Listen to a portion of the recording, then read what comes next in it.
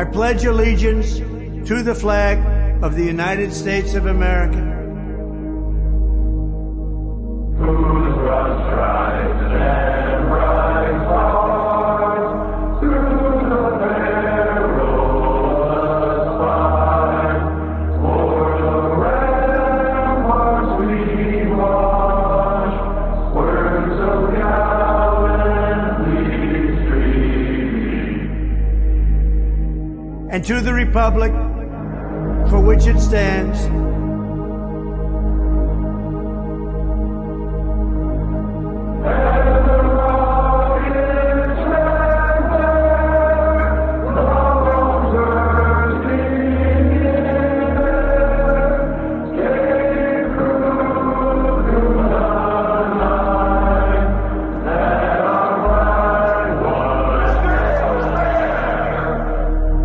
one nation, under God,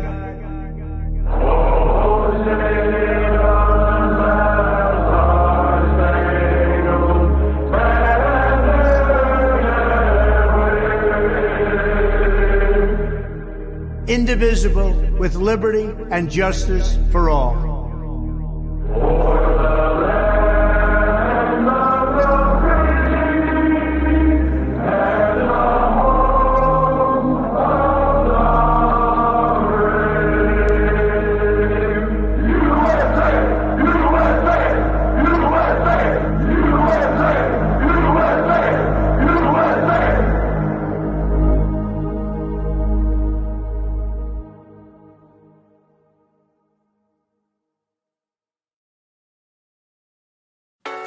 It's time to resist.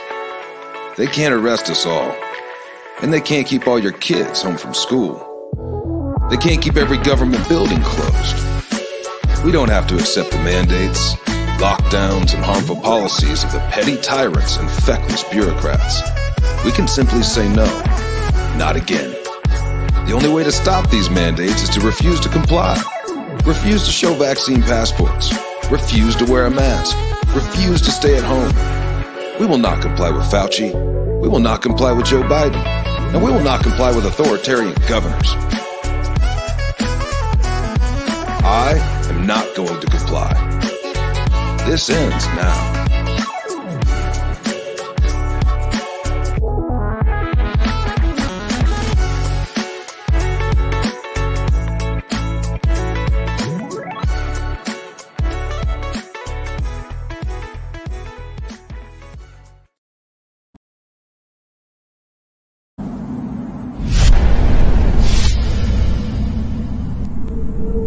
I had a dream the other night. I didn't understand. A figure walking through the mist with a rifle in his hand. His clothes were torn and dirty as he stood there by the bed. He took off his three-cornered hat and, speaking low, he said, We fought a revolution to secure your liberty.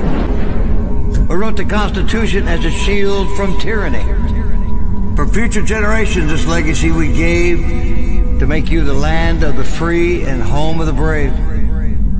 The freedoms we secured for you, we thought you'd always keep. But tyrants labor endlessly while your parents were asleep.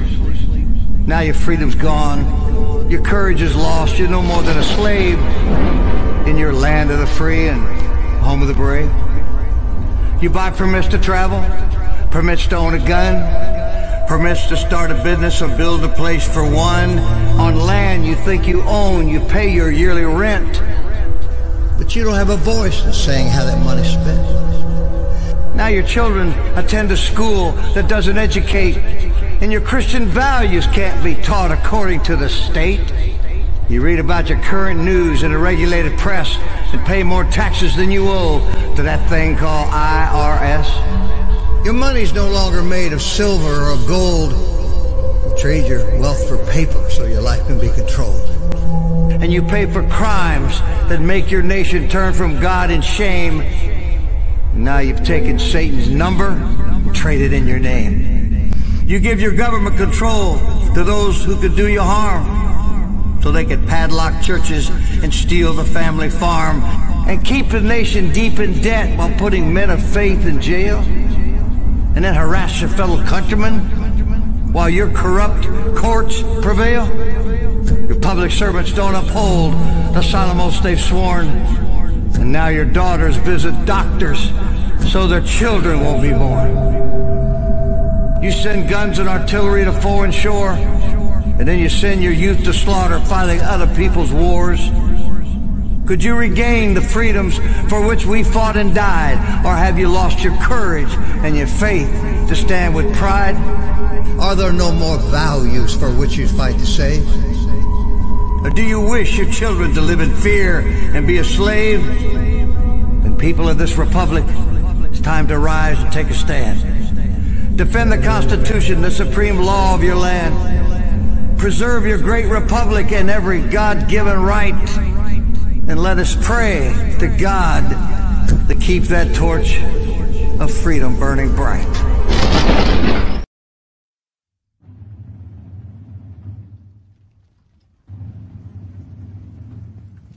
You hear the people singing the song of angry men.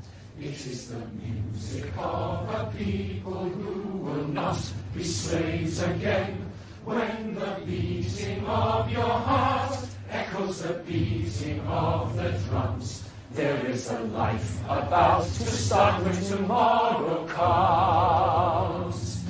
Will you join in our crusade? Who will be strong and stand with me? Beyond the barricade, is there a world you long to see? Then join in the fight that will give you the right to be free. Do you hear the people singing the song of angry men? It is the music of the people who will not be slaves again. When the beating of your heart echoes the beating of the drums, there is a light about to start when tomorrow comes. Will you give all you can give so that our banner may advance? Some will fall and some will live. Will you stand up and take your chance? The blood of the martyrs will water the meadows of grass. Will you hear the people sing the song of angry men? It is the music of the people who will not be slaves again. When the beating of your heart echoes the beating of the drums, there is a light about to start when tomorrow comes. Broadcasting live to Patriot-controlled America. You're listening to the Patriot Party Podcast. Now, on with the show. The chair is against the wall. The muskrat jumps over the berm. I know why you're here, Neo. I know what you've been doing. I know why you hardly sleep, why you live alone, and why night after night you sit at your computer. You're looking for him. I know, because I was once looking for the same thing. And when he found me, he told me I wasn't really looking for him. I was looking for an answer. It's the question that drives us, Neo. It's the question that brought you here. You know the question, just as I did.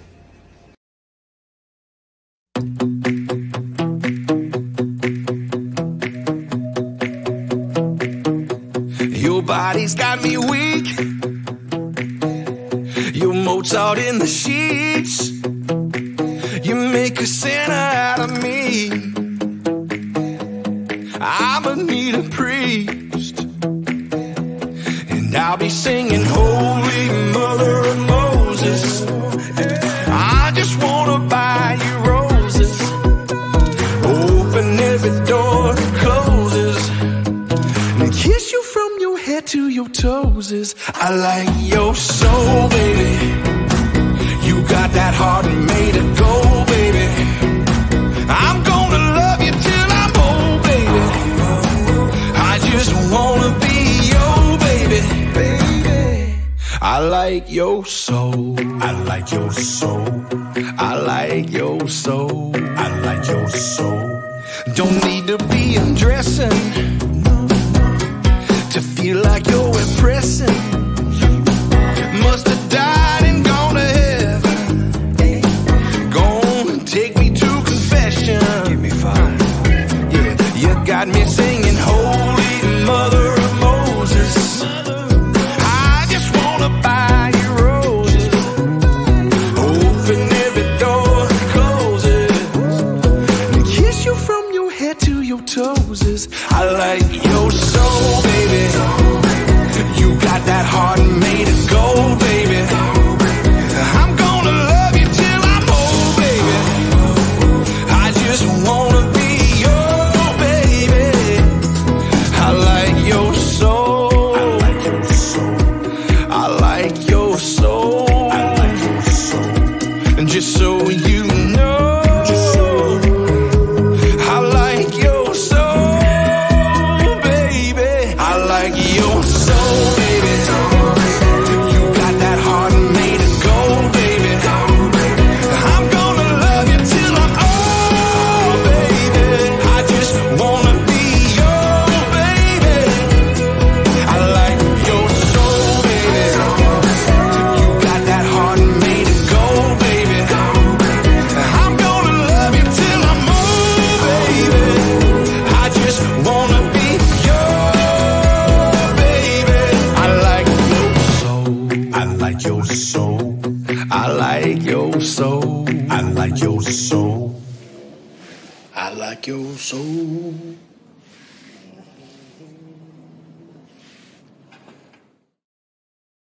Hey, welcome back, fuckers, to another edition of the Patriot Party Podcast. Truspiracy. Number 57. 57. And to all the badass women, moms out there, happy Mother's Day. Obviously, you, madame. Happy Mother's Day. Mm-hmm. Thank you. There you go. And we went to my mom's for breakfast this morning. Well, we were supposed to go out for breakfast, but there was no way we were getting in anywhere. No. Every place was Everything's slammed. packed. So Mick made us breakfast instead at my mom's house. And as I told our boys, I love celebrating Mother's Day, but understand that without that woman, my mother, none of us would be here. So, Touche. it rolls uphill. Yep.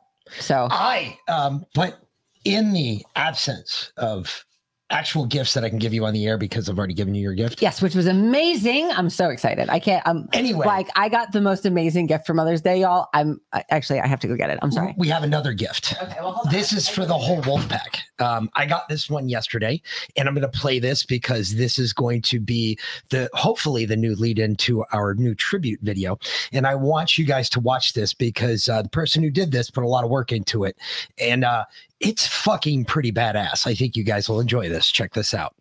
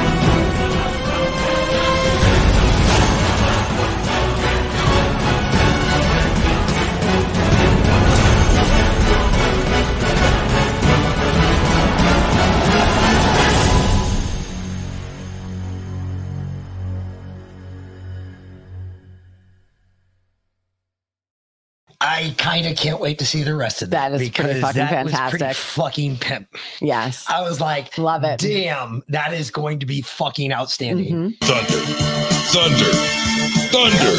Thunder kicks. Get the fuck out of here. So something to look forward to here in the future. Mm-hmm. So Mark Jason Walker, we looked forward to it. It looked fucking pimp as shit. And MJ, I know your daddy works at CERN. You think maybe we could use that to resurrect Justin? Because you never know. We might tonight. We're going to get into that. But hold on. Today's name of today's episode is New Rabbit Holes because part of the reason why I wore this dress. I got a couple new rabbit holes that we're going to be looking at today as possible things that you all can start doing some research into. Some of it's old. It's kind of a conglomeration or a connection to an old rabbit hole, but we're going to try and put all of it into one. New spins. But before we do that, I kind of got two presents for Mother's Day. One from you, and the boys, which I'm so excited about because I asked for this little, I wanted this drill. It's like a small tool set with a drill and a hammer, and it came in a bag. And instead, Mick got me this fucking kick-ass pimp tool set. I'm so excited. No, because it's pink, y'all. First off, it's pink. She just loves that fact. She couldn't give a shit less about anything else. No, I'm excited. Now I have a hammer, so I don't have to use my freaking 3-pound mallet all the time because I don't know what the other hammer is. The hammer's in your truck all the time. Yeah, I've got everything. I'm so excited. So there you go. And your second gift? And then my second gift is I didn't realize quite how healthy I'd gotten. So I went looking for something to wear. And I mean, y'all know I'm basically a farmer now. I wear jeans and a t-shirt 99% of the time. So I went looking through my dresses and I started pulling out sundresses and I was like, that's way too big. That's way too big. So then I went into my box of old clothes and I started pulling those out. And this is shit that I haven't worn in 16 years. Some of it, yeah. And everything fits. And I was like before Connor. Yeah. Even before Connor was an idea. Oh, yeah. Yeah. From when I weighed nothing. Mm-hmm. And then I put this dress on, which, I love this dress. Don't get me wrong. It's great. But it was. She looks like a tent maker. It was not this big. A tent maker should be wearing that. Where's Abu? I don't know. So apparently I lost a whole shit ton of weight and I didn't even realize it. See, it's always a nice thing to walk into. So now I don't have to go shopping for clothes for vacation. I can just go dig into the boxes of old clothes that ladies, you have those things that they don't fit you anymore. Be honest, you haven't worn them in years, but you just freaking love them. And you're like, someday I'm going to get back into this. I'm not giving it up. This is my goal dress, right? My goal is to get back into this dress or whatever it is. I had a whole box of those clothes. Actually, I have 6 boxes of those clothes. I was about to say my attic disagrees with you. And yeah. And now I hit my goals. There you go. I'm back I'm in my goal clothes. Feels good. It feels really good. There you go. No wonder why my size 6 and 8 jeans have been falling off my ass. All right. Anyway, yes, Lyanna, that too. It's pink, and then the boys will leave it the fuck alone, and I will know which tools are mine. So, cause I've randomly bought myself an electric screwdriver and this, that, and the other. And they were inside, in the house. And then I'm like, oh, can I borrow that? Or Mom, where's your screwdriver? And then it's gone. Mm-hmm. It's gone. It's gone within seconds. No fucking clue. Never see it again. Never to see. It's probably under the child's bed somewhere. Probably. But these are pink. Yep. So that's not you can't hide them. Nope. Good luck, kid. I'm so excited for my toolkit. Good luck. It's bright pink. I don't. It's okay. It is what it is. Yeah. See, Claire, I have I really wanted the drill because I have all kinds of plans for that. I'm going to build a potato bed out of pallets.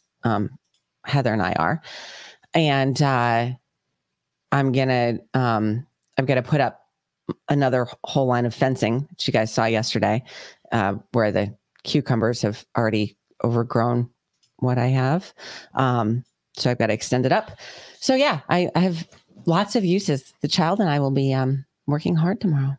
So one of the rabbit holes that we're going to venture down is one that it's not really a rabbit hole per se. It's the start. I think we can find something to it. I think it's got some teeth. We just have to research. I have to research. I got to start digging and find more about it. How many people know Paul Harvey and his story? Hold on real quick. Sparky, we all know that McArty has a wee pink drill, but I only get to use that very occasionally. Sparingly, Sparky. So I want my own. You can't be drilling that all the time. It goes bad. They will look good with your savage body attire. So really quick, Paul Harvey. What do you guys know about Paul Harvey? What is our education? Does anybody know who Paul Harvey is? Paul Harvey was an American broadcaster. He worked for CBS Radio for 20 years, 25 years. It's like Walter Cronkite era shit. Yes. He also worked for the Nixon administration. Okay. He was the only person to be convicted out of Watergate. Oh. He was the only person to serve any jail time out of Watergate. Paul Harvey died, I think, in 1980 or 91. I think it was 91 that Paul Harvey died. He was a staple on broadcast radio for years. Even Rush Limbaugh, gives a lot of his zeal to the job. One of the things about Paul Harvey, other than Paul Harvey always told the truth, and he never lied about. And we found out way later on that he never lied about Watergate. Everything that he told in Congress, everything that he told to the press, everything that he told to everybody else, he always told the truth. It wasn't until after his death that we found out that because all that shit became declassified. He was never guilty. He never did anything wrong. He was a patsy. Well, it's really funny. One of his recordings in 1965 resurfaced earlier this year. Check this out. I just listened to it and tell me what you think. If I were the devil, if I were the prince of darkness, I'd want to engulf the whole world in darkness, and I'd have a third of its real estate and 4/5 of its population, but I wouldn't be happy until I had seized the ripest apple on the tree. So I'd set about, however necessary, to take over the United States. I'd subvert the churches first. I'd begin with a campaign of whispers. With the wisdom of a serpent, I would whisper to you as I whispered to Eve, do as you please. To the young, I would whisper that the Bible is a myth. I would convince them that man created God instead of the other way around. I would confide that what's bad is good and what's good is square. And the old I would teach to pray after me, Our Father, which art in Washington. And then I'd get organized. I'd educate authors in how to make lurid literature exciting so that anything else would appear dull and uninteresting. I'd threaten TV with dirtier movies and vice versa. I'd peddle narcotics to whom I could. I'd sell alcohol to ladies and gentlemen of distinction. I'd tranquilize the rest with pills. If I were the devil, I'd soon have families at war with themselves, churches at war with themselves, and nations at war with themselves, until each in its turn was consumed. And with promises of higher ratings, I'd have mesmerizing media fanning the flames. If I were the devil, I would encourage schools to refine young intellects, but neglect to discipline emotions, just let those run wild. Until before you knew it, you'd have to have drug-sniffing dogs and metal detectors at every schoolhouse door. Within a decade, I'd have prisons overflowing. I'd have judges promoting pornography. Soon I could evict God from the courthouse, then from the schoolhouse, and then from the houses of Congress. And in his own churches, I would substitute psychology for religion and deify science. I would lure priests and pastors into misusing boys and girls and church money. If I were the devil, I'd make the symbol of Easter an egg and the symbol of Christmas a bottle. If I were the devil, I'd take from those who have and give to those who wanted until I had killed the incentive of the ambitious. And what'll you bet? I couldn't get whole states to promote gambling as the way to get rich. I would caution against extremes in hard work, in patriotism, in moral conduct. I would convince the young that marriage is old-fashioned that swinging is more fun, that what you see on TV is the way to be. And thus I could undress you in public, and I could lure you into bed with diseases for which there is no cure. In other words, if I were the devil, I'd just keep right on doing what he's doing. Or what Joe Biden's doing. And he did for the next 70 years. Yep. Yep. Wasn't that right around that time that priest had the vision that God and the devil made a bargain and God gave him 75 to 100 years to completely turn mankind? No, I don't know if that was 65 or not. It was right around the time. That specific recording comes from 1965, and it was from his radio show that he used to do after he got out of jail. He has an extensive collection of his writings and his old radio show, especially when he talked about Watergate. He was very upfront. He was not joking, and they pushed him into the corner and said that he wasn't. They basically made him. They tried him in the court of public opinion and then threw him in actual jail. But then they also threw him in the jail of public opinion too, because they basically besmirched him to like AM radio. Mm-hmm. He wasn't even on FM radio. He couldn't get a job as a broadcaster anywhere. And he used to work for the Nixon administration, and he was the only guy to get convicted for Watergate. And it was like just a fucking absolute nut roll. And when I first heard about this guy, I always thought he was a loon. Everybody did. Everybody said, oh, he worked for Nixon. He's a conspiracy theorist. Yeah. No, he wasn't. He just knew the truth. He knew what was going on. No, that's what they branded him as, though. That's how they labeled him. There's a lot of question now. This might actually teeter-totter into a new conspiracy theory I have, because I've been doing a little bit more research into Nixon. And as you start looking at Nixon, there were so many people. If you watch Nixon and Frost, what's the guy that's in every fucking movie? Like Kevin Bacon plays one of his security guys, one of the Secret Service guys that's with him all the way through from the time that he was president, all the way through until he died. He was one of the lifetime Secret Service appointments that he had. Anyway, this guy worked for him. One of the things that always struck me weird is this guy had a military background, but he had nothing but utter respect for Richard Milhous Nixon. I couldn't understand that, because the only way a military guy sees a civilian like that is that civilian has done something fucking epic for the military and has done whatever it takes. And this guy stood with him even after Watergate. And if you watch the Nixon Frost interviews, you see how he gets involved with Frost, trying to vet Frost, saying, hey, look, I don't want you to display this guy as. He wasn't trying to be overbearing, like, I want to temper what you say. No, but he was trying to make it so everybody's view of Nixon was not the one that America had of Nixon, which was this horrible, oh, he cheated, which now, as we're finding out, he really didn't. Wasn't Hillary involved in Watergate? I thought William Jefferson Clinton was. I don't think Hillary was involved. Hillary was one of the lawyers in Watergate. She got fired because I thought Bill she was so lawyer. Unethical. I thought Bill was one of the lawyers. No, Hillary. Anyway, it was when she was still Hillary Rodham. One of the big parts is I'm finding out is there was a lot of people that had a lot of respect for Nixon. And I always ask the question, if so many people have so much respect for one man, why? It's kind of like the enthusiasm that you see with the Trump sycophants. And I'm not talking about you, Lindsay. I'm talking about the ones, the cult. Yes. The ones that don't even look into it. They don't even examine for a second Donald Trump. They just completely believe. Mm-hmm. It makes me the ones that stood outside in Dealey Plaza waiting for JFK to return. It makes me think of those. Those were the types of people just always made. But then I started looking at it, and I found that there was a lot of military guys that really stood up for Nixon. Mm-hmm. And I didn't know. I was like, why is there this military push for Nixon and all the civilians hated Nixon?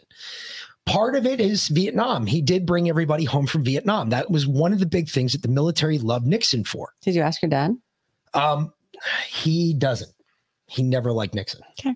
So I didn't ask. Gotcha. Didn't bother wasting my time, nor did I Mm-hmm. And I didn't even bother asking him because he hated Nixon too. Mm-hmm. It was one of those things. It was really embarrassing for the officers. It was really embarrassing. Apparently for the enlisted guys, the enlisted guys loved Nixon. Yep. So I'm doing more research trying to find out. I'm wondering if Nixon was maybe like Trump 1.0. That's what I'm thinking. It sounds familiar. Yeah. I'm kind of wondering. No, I know Watergate was, but initially Clinton got her first big break. I don't remember where she got it. I don't think it was Watergate. I think that was Bill's big break for Watergate because Bill was also a lawyer. Bill's big break for Watergate because he was already in the government. I don't know if Hillary was. However, what I do know is Hillary cut her teeth on something. And it wasn't Whitewater. It wasn't Whitewater because that was what caused Oklahoma City bombing, right? She was about to be indicted over that, and that's why they blew up Oklahoma City. Well, it was her and Bill. We're going to be indicted over that. But it was a big money laundering operation through pay to play. It was like a pay to pay scheme. The same shit they've been doing for decades. Just they almost got caught on that one. Doing. But same shit Joe just got caught doing. I thought it was Watergate, that Hillary was one of the original lawyers involved in Watergate. I have to go back and research after Nixon, and she got fired for her unethical, basicgoing for just being an unethical liar. Which wouldn't surprise me at all. But and we already knew that. I'm going to have to do more research. I don't know about that, but that is just something I'm beginning to look at. Just another one of these possible new rabbit holes we might start going down. I just think that there's something to that. I know Whitewater was the Clintons. Yeah. It absolutely was the Clintons. That was after. That was a pay-to-play scheme. That was that well was after the 90s. Watergate. 96, 97. Yeah, no, we're talking about Nixon era. Nixon era, 60s. I mean, 67, like 68. Hillary was like fresh out of law school. Actually, no, 70. It would have been 73 was, 73. He was removed from office. So it would have been 70, 71, 72, somewhere in there. What is this one? Which one are we going to here? Well, which one do you want to go to? I don't know. It's Mother's Day. You take a choice. Well, why don't you start by laying out a bit of your conspiracy theory? Which one? Like the one that you, because you talked about a lot of things this morning, and I kind of started looking into them and pulling stuff based on that. Because the other day when we were talking about the show and Mick was like, oh, I've got something huge planned, and she has no idea. I thought he meant for the show. No, it was for you. Yeah, I had no idea. I thought he meant for the show. So you all know I normally plan the shows. Like I normally plan Truspiracy. So she didn't do shit. I didn't do it because I thought that she had everything planned. So then I was like, what the fuck? So then she picked my brain this morning, and it didn't take long. And before you know it, so then we pull a show together. But you were talking about like what I brought up before, CERN. If we want to start there, let's start with CERN. Okay. CERN's an easy one. So this is a bit of a convergence of an old one to a new one.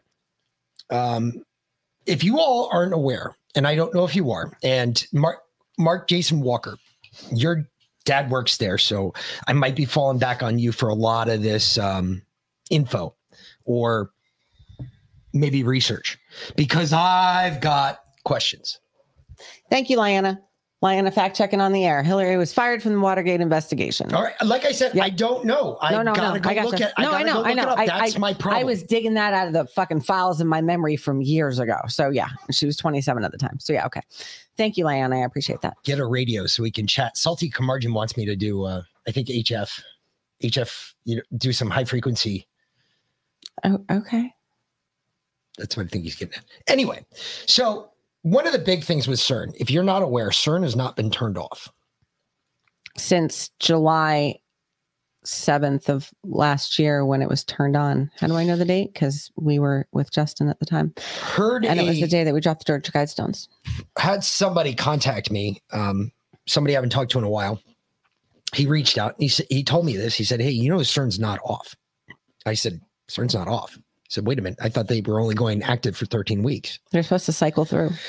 He said, yeah, they can't stop it. I said, what do you mean they can't stop it? They split something. They made something. They created something. They've gotten a particle that has been race tracking around their 17-mile track at CERN for the last, how long, babe? Since July 7th, almost a year. Almost a year now. This thing has been race tracking around it. They can't stop it. If they stop it, Justin will come back. Well, I don't know. I think if they stop it, it will fracture time. Mm-hmm. I think they did that when they started it. Fracture. I think it'll fracture existence. Quite honestly, it is the God particle. Mm-hmm. Supposedly, that's what I've heard. I'm not sure if it is, but that's the rumor going around. Is that's why they can't turn it off, because if you remember, and I know this is gay, but I've got to go to it because it's the only one that I know you've all seen. Everybody's seen the Dan Brown Angels and Demons movie, right? All right. Maybe not. I mean, it is Tom Hanks, the pedo. So it is. Yeah. You guys might not have seen it because of that. But just in case you have, in the movie, they start out at CERN. CERN traps what they call the God particle. They trapped it. They had a containment system for it. They had built the containment system for it. The problem with what they just did at CERN is they started something, yet they don't have they have no way to contain what is going on. So if this thing is zipping around there and they can't stop it, because if they stop it, it's going to cause a rip in the time space continuum. Don't you think that would be really, really, really fucking bad? So while I'm looking into this the other day, I happened to stumble back upon my Revelations. And I was going through Revelations. And if you remember in Revelations, because we did Revelations, we did a whole show on Revelations here. Oh, yeah. A long one. Chapter 2, Revelations chapter 2, I think it's paragraph 6. It talks about where John said on the Isle of Patmos, where the devil can be located. And in the Bible, it talks about a city called Genoa. And it says that the seat of power for the devil is located in the city of Genoa. Well, doing a little research, and obviously we do our research here, and we figure out that Genoa is actually the current home or primal home city currently to Geneva, Switzerland, which also happens to be the home of CERN. Which, when you start putting those together, these are not just, oops, I fucked up. No, these are like, hey, look. This is planned. This is planned. Everything is planned.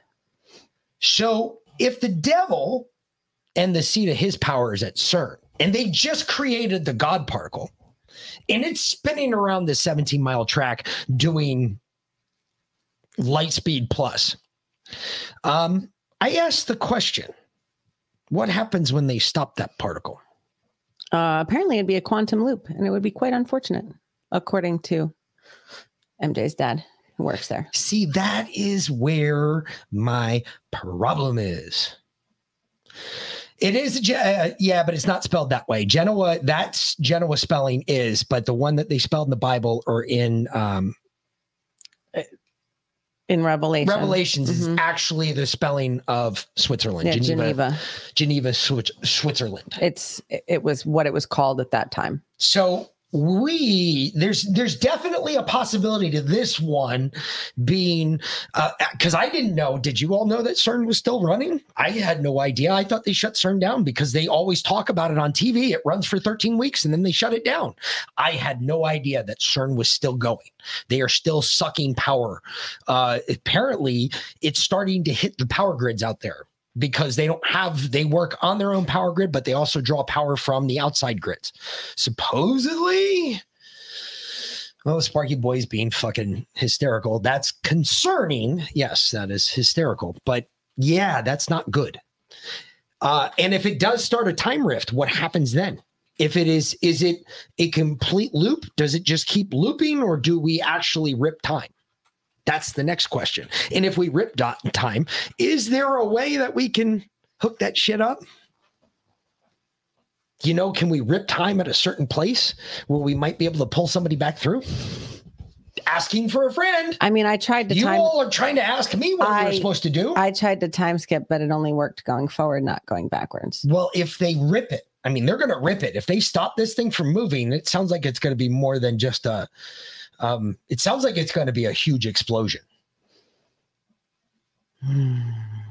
That's the way that My buddy explained it to me. I don't know. I'm not that smart when it comes to that physics, particle, nano bullshit. But if that is true, if they stop that and they rip time, that is not something you can put back together like no. You would be able to do it if you actually sliced it with a scalpel and you precisely opened up time. A jagged he said it would be a little time. bit like the movie Inception, kind of. Well, I might have to go back and watch that one. Inception. I don't think Galactic Federation won't. No, but I'm asking because where's Time Force at? Fucking A. I thought Time Force was supposed to be controlling this shit. There was a reason why Justin called himself Time Force.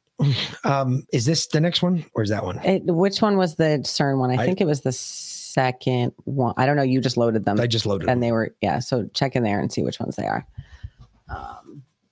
This one. It's this one. Okay. All right. There you go.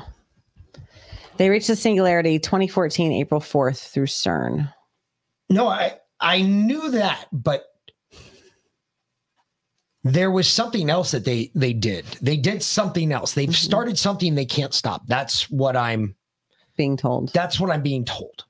And it's just constantly floating around that 17 mile track, and they're not stopping it because they're afraid if they stop it, they can't capture it.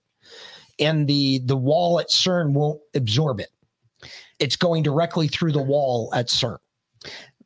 Lindsay, more like Uriel is the master of time. Uriel is the archangel in charge of time. And Justin was supposed to be Uriel's vessel. So that is why Justin called himself Time Force. Dickhead. CERN, the European Organization for... So I'm going to, hold on, let me blow this up. This is a video that we have. And it came out of YouTube. You found. I did. And is this current? It's within the last month or two. Okay. Yeah, it's pretty current. See what the fuck's going on. Maybe 3 weeks. Yeah. Nuclear research is once again making headlines for their recent discoveries that could potentially change everything we know about the universe. But before we get to that, let's delve deeper into what makes CERN one of the most fascinating places on Earth. CERN, or the European Organization for Nuclear Research, is an intergovernmental organization consisting of 23 member states that is responsible for operating the largest particle physics laboratory in the world. The facility is based in a northwestern suburb of Geneva on the France-Switzerland border. CERN is home to half of the world's particle scientists and is currently operating the world's largest and highest energy particle collider, the Large Hadron Collider LHC. More about this later on in the video. CERN also found the Higgs boson particle, which is alternatively known as the God particle. This particle was discovered in 2012 when the researchers at CERN discovered that an elusive particle exists that is responsible for giving all particles their mass. In simple words, Higgs boson is responsible for the existence of anything and everything we see in the universe. Moreover, the particle physicists at CERN make antimatter to study in experiments using the antiproton decelerator. Just as the name suggests, it slows down the antiprotons so that physicists can investigate their properties. Last but not the least, in 1989, a CERN scientist named Tim Berners-Lee laid the bricks of the internet by creating the World Wide Web, WWW. He originally developed it to meet the demands for an automated information sharing between scientists at universities and institutes around the world. Now, let's get back to the Large Hadron Collider. If you've seen The Flash, then you might know that Flash got his super speed by getting struck by a lightning storm of dark matter caused by a particle accelerator. Even though this particle accelerator and LHC have the same task, accelerating particles at high speed and then colliding them, they're two very different machines.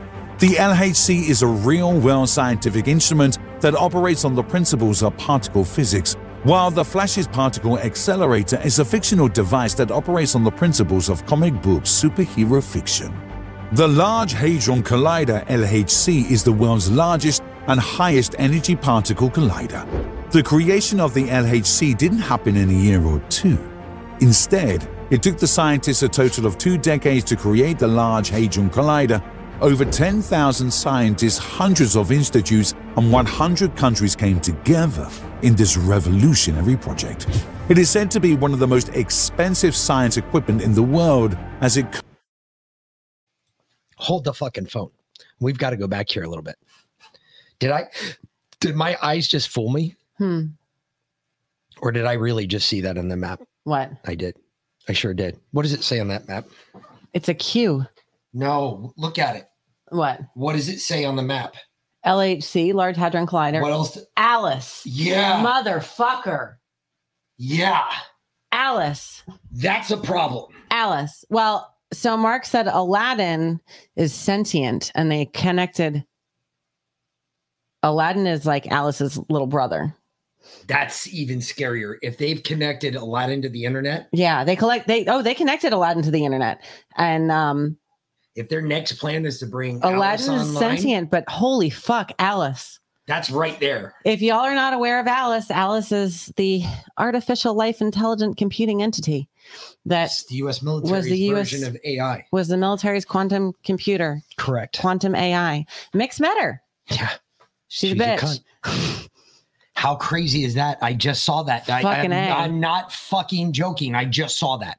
I've never watched this video before. You watched it. Yeah, I didn't even get that far. I was like skipping Alice through. Right there, clear as fucking day. That's some scary shit. Hillbilly Jackal, the umbrella. We saw a video of a truck an Umbrella Corporation truck fucking driving by. Sure did. Craziness. No shit. Hadron Collider.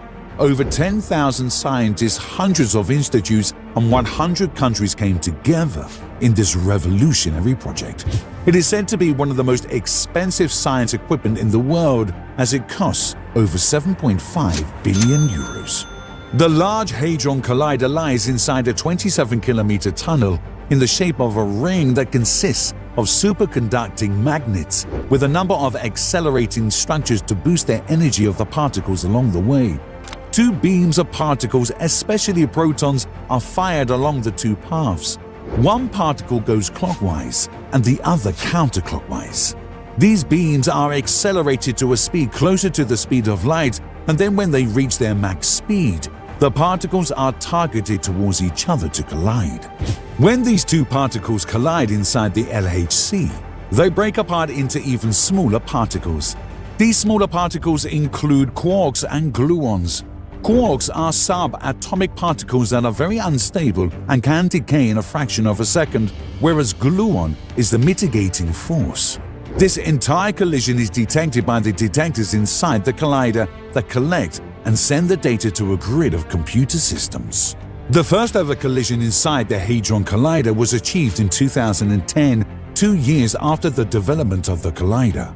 The particles collided at a combined energy of 7 tera-electron volts, which was almost 4 times higher than the previous record.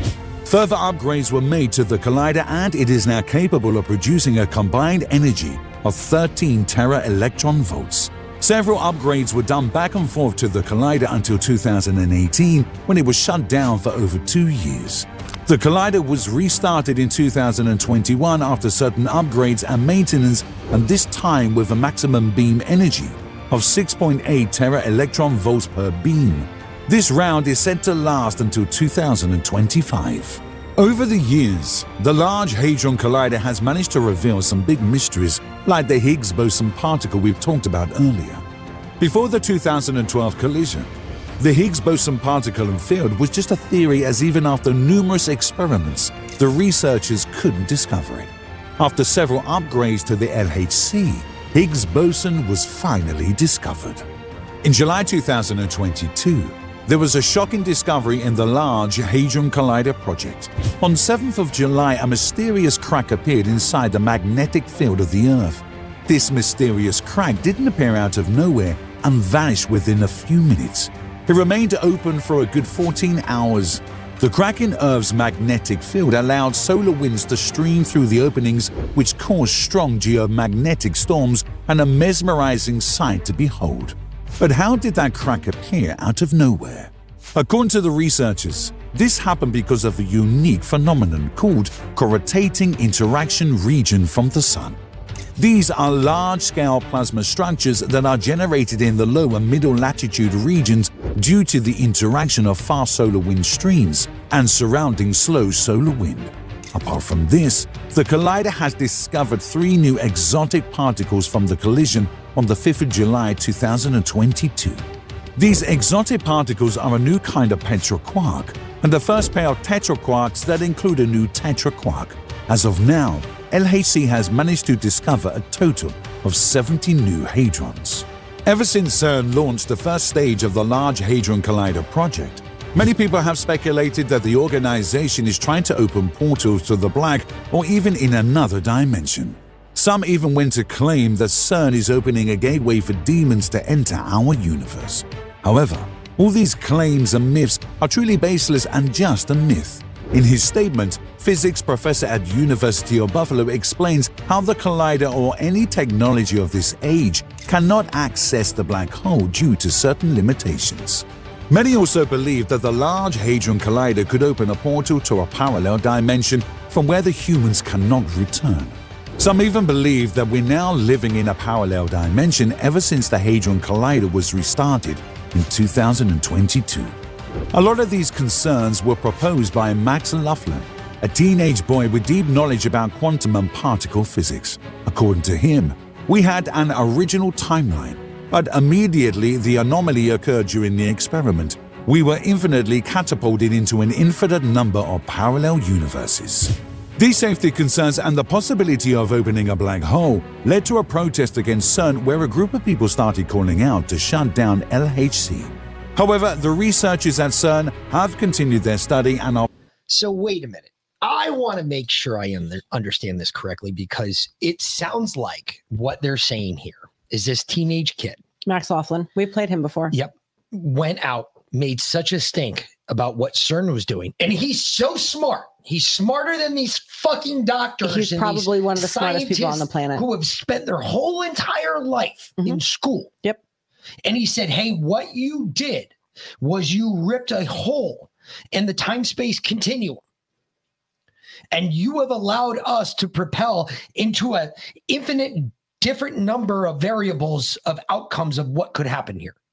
That is what this kid said. And he has never been challenged on what he said. No, but he's been disappeared either by his parents or by either his parents took him offline. New World Order or someone else disappeared him. New World Order But he's not been seen in 10 years. He should be probably 25 right now. And every picture you see of him, every video you see of him is when he was 13. Yep. New World Order disappeared. I think he's gone. I don't think we're ever going to see him again. Yeah. Pretty sure the only people seeing him are the fish down at the bottom of the Hudson. If that's where they tossed his body. Just saying. Positive with the safety of their work. Several professors and researchers also came forward to address this and express their confidence over the Large Hadron Collider. The main goal behind this recent run of the particle accelerator is to find out about a mysterious fifth force of nature that the researchers believe exists. This mysterious fifth force, if found, can completely change the dynamics of particle physics. Researchers are also looking to gain more information about the dark matter particle. So let's review a little bit here. We're going to go into a little bit of a review, okay? Let's talk about what we've already talked about real quick. So CERN was started July this past, well, it was April that it started, 22. April of 22, they spun it up. They started it up in steps. It was fully functional and operational in July of last year. Yep. Okay. July 7th or 5th, what they said on the video. July 5th, they collided another set of huge things, which this kid had also predicted at the time, because I believe we played it right around there. Yep. This kid had also predicted that this would also cause another rift in the time-space continuum, so to speak. And now they're saying that there's another particle that they were looking for. And I have somebody who came out to me who told me, hey, look, CERN's not shut down, not because CERN's not supposed to be, but CERN's not shut down because they have a particle going around the racetrack that they can't stop. Does Does everybody see where I'm going with this? Does everybody understand that the little particle that they created or they found, they actually did find it and it's there. But right now they can't stop it. They can't start another experiment because if they stop this particle, what they're afraid of is what's going to happen, which means they have no idea what this particle is capable of, meaning they have no idea how to contain it or control it. And for that part, they have CERN now running until 2025, or that's what they said. Just throwing it out there. Kind of weird. What do you got there, Texas Trout? Hey, bring that up. Whatever that is. So I'm looking at this right now, this Max Laughlin, right? Supposedly he disappeared in 2018, and they're trying to say that he didn't actually disappear. He gave his school speech or when he graduated from high school. They're trying to say that that's him. That's not him. That's not him. Nope. This is what they're saying, just so you all can see it. If you text that to me, I'll bring it up on the screen so everybody can see it. That's not him. Because that's not him. I'm just saying that I can see that's not him. I can look at that and say that's not him. That's definitely not him. Not him. Definitely not him. Definitely. So definitely not. Definitely. Either way, that's just reviewing what we've covered already. All right. That's where my conspiracy theory is going with this. I think CERN is uncovered. I don't think it's the God particle. I think it's because Mark Jason Walker, you already told us that they found a singularity in 2012, and they said it on the video that they found a singularity in 2012. So I asked this question. If you find a singularity in particle or in particle physics, right? Let's just talk about life in general. Let's just talk about big shit, right? If you have good, you have to have what? Evil, or you can't recognize good. Okay. So if you found a singularity, if you found the God particle, right? What would be the next particle that you would find? To know devil. that was the God particle. The devil. You would find the one that destroys the world. Destruction, yep. Does everybody... Oh, that's right. I forgot about that one. Texas Trout, you were so right. Holy shit, I completely forgot about this. The SSC. Holy fuck. If you all aren't aware, in the US, we almost had an LHC here. A superconducting super collider. In America, in Texas. They were trying to build one down in Texas. This was what, 20 years ago? Not even 15 years ago, Texas? 93, 20 years ago. 20 years ago. Yep. So 20 years ago, there was a superconducting super collider that SSC, which was going to be built in Texas, and it boosted energy 20 times larger than any accelerator constructed to include CERN. And it would lay beyond what Higgs, allowing the U.S. to retain dominance in high energy physics. But in Congress killed the project. Yep. Leaving behind more than a vacant tunnel in the Texas earth. I wonder what we're using that tunnel for now. Hey, do you guys know where that tunnel is by any chance? Texas Trout, you know where that is? It was. It turned out it was just way too much money too. High energy protons. The ring was 87.1 kilometers in circumference, encircling a complete small town Waxahachie, Waxahachie, Texas, 48 kilometers south of Dallas. 20 tera electron volts, or TeV, or trillion electric volts per proton. Holy shit. That would create power for the whatever next like 200 years. When canceled, about 20% of SSC was complete. Specifically, 24 kilometers of tunnel had been drilled, 17 access shafts, and 18,600 square meters of buildings erected. Over $2 billion had already been spent by the Department of Energy. Mostly by Department of Energy. $400 billion by the state of Texas. $400 million by the state of Texas. Sorry. Wow. Interesting. That was right down there in Texas. How scared do you fuckers in Texas feel right now? Just saying. Thank God that shit got canceled. We don't need that shit in America. We've got enough problems. We don't need that shit here. It's bad enough that the devil's nutsack is over in Geneva, Switzerland. We've got to deal with that shit right now. You know, I just thank you, Texas. We appreciate that. Well done, sir. Well done. That was well put. I'm going to go back to this video. We'll finish this video. We'll move on. And ghost particles, aka neutrinos. Neutrinos are similar to electron particles, but instead they have no charge and are produced in the heart of stars. In the near future, CERN is looking to upgrade the Hadron Collider by improving the collision energy, luminosity, and improved detectors. The luminosity upgrade began in 2018 and is supposed to be completed in 2027, after which the particle collider would help in better visualizing rare processes. The current run would end in 2025, and after a potentially long break, CERN would activate the LHC for a potential fourth run in 2029 with a collision rate 10 times higher than the current one. The fourth run would last till 2042, gathering a massive data set 10 times greater than that of the third one. Scientists will be looking to find answers to questions like, what is the nature of the Higgs boson? Are there new particles beyond the standard model? What is the nature of dark matter? Can we uncover the mysteries of antimatter? What is the quark-gluon plasma? The answer to these questions could revolutionize how we live in the future. The discoveries made by CERN are not only fascinating but also essential for our understanding of the universe. With this latest discovery, we can only imagine what new knowledge and discovery the future holds. It's a reminder that science never stops evolving and that there is always something new to learn. So the scary part about that is they brought the in answer our effort to destroy the universe. They brought up the answer that I was looking for. If you have the God particle, right? Mm-hmm. You have to find. So if you think about everything, are there more particles? No.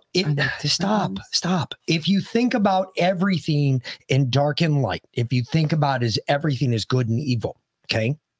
If you find the God particle, which they did, they found the Higgs boson particle. Mm-hmm. That is supposedly the creation of all life. Why? Because it split cells apart.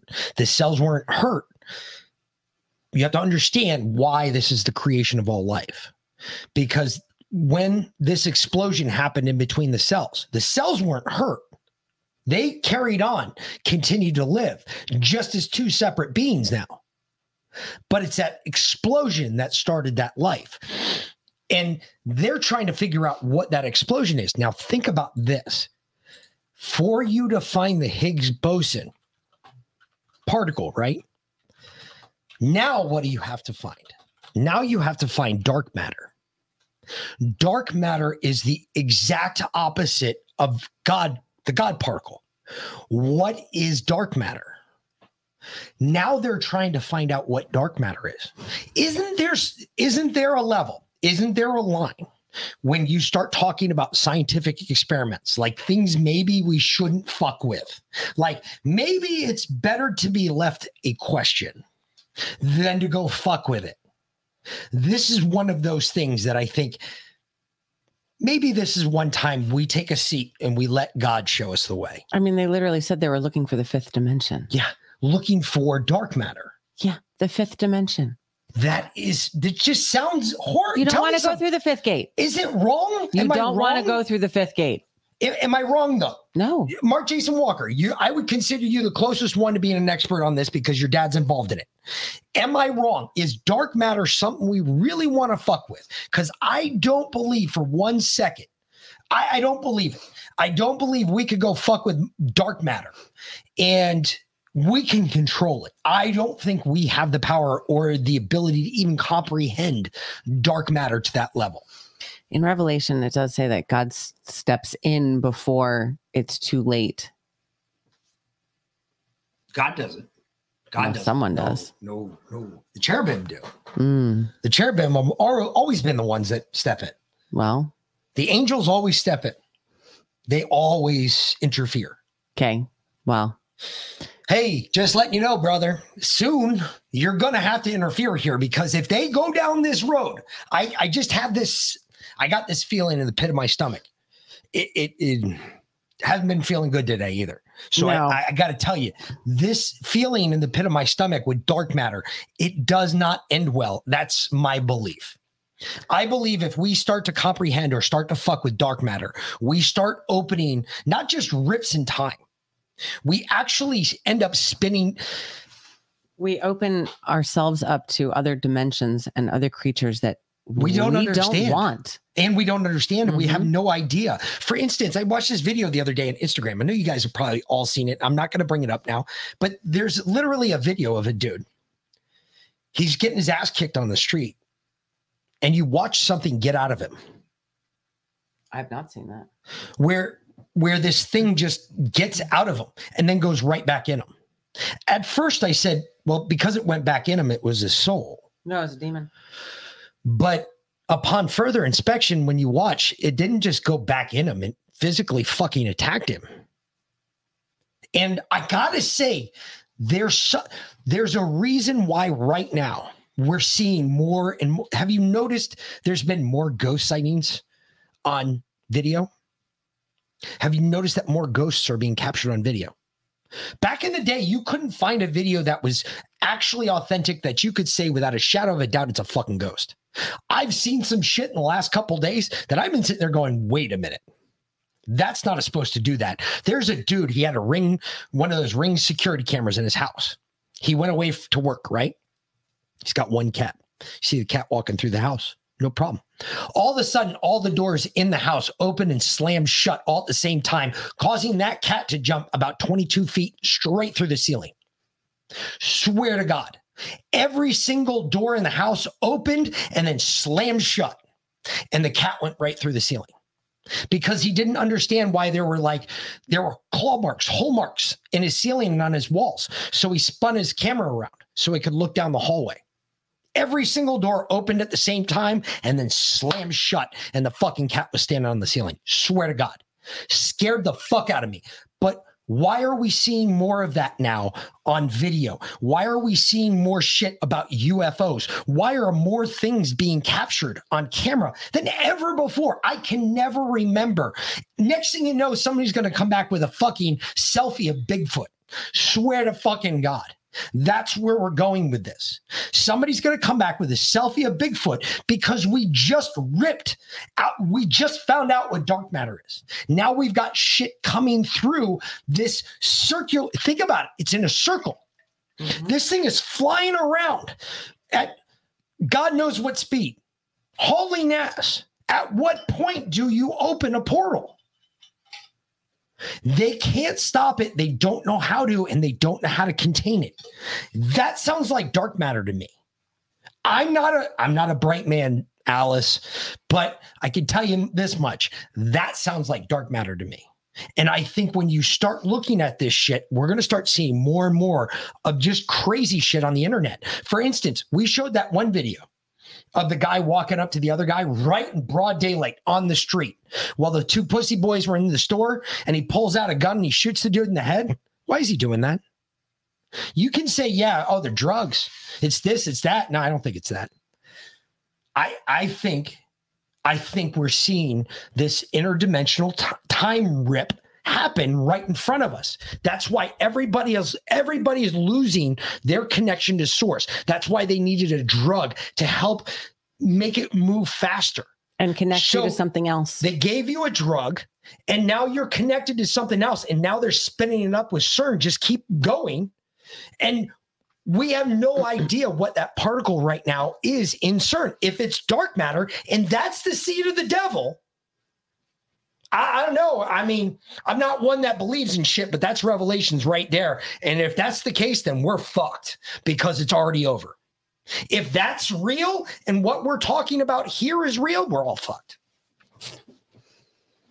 I don't think MK Ultra. How could it be MK Ultra? Think about it, Pam. This guy, they're over there right now. Dude, they're broadcasting it. We just showed you a whole movie about it. They're proud of it. They're like, look at us. They're like, we're Deep Space Nine. We're going to the outer rims of the universe. No, you're fucking with something that you do not understand. You are literally fucking with something that can end us all. And you don't give a shit. It's funny that you brought up frequency too. Oh, we're going to get into frequency. I'm glad you brought that up because there's another thing that's going on there. We have a frequency video too. There's a reason for that. You want to know why? Guess what they pump through that tube, through the track at CERN? Do you know how they contain harmonics? That's exactly, they use sound to contain the particles. The particles actually don't hit the metal tube at CERN. They don't even come close.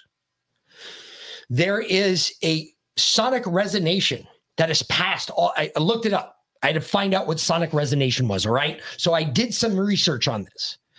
There is a sonic resonation point within the tube that keeps the particles in the middle of the tube. They use sound to push the particles to the middle. So the particles never touch the metal. So it doesn't matter what the tube is built out of. They don't ever touch the edges of the tube. The sound is used to keep the particles in the middle, which I had absolutely no fucking idea.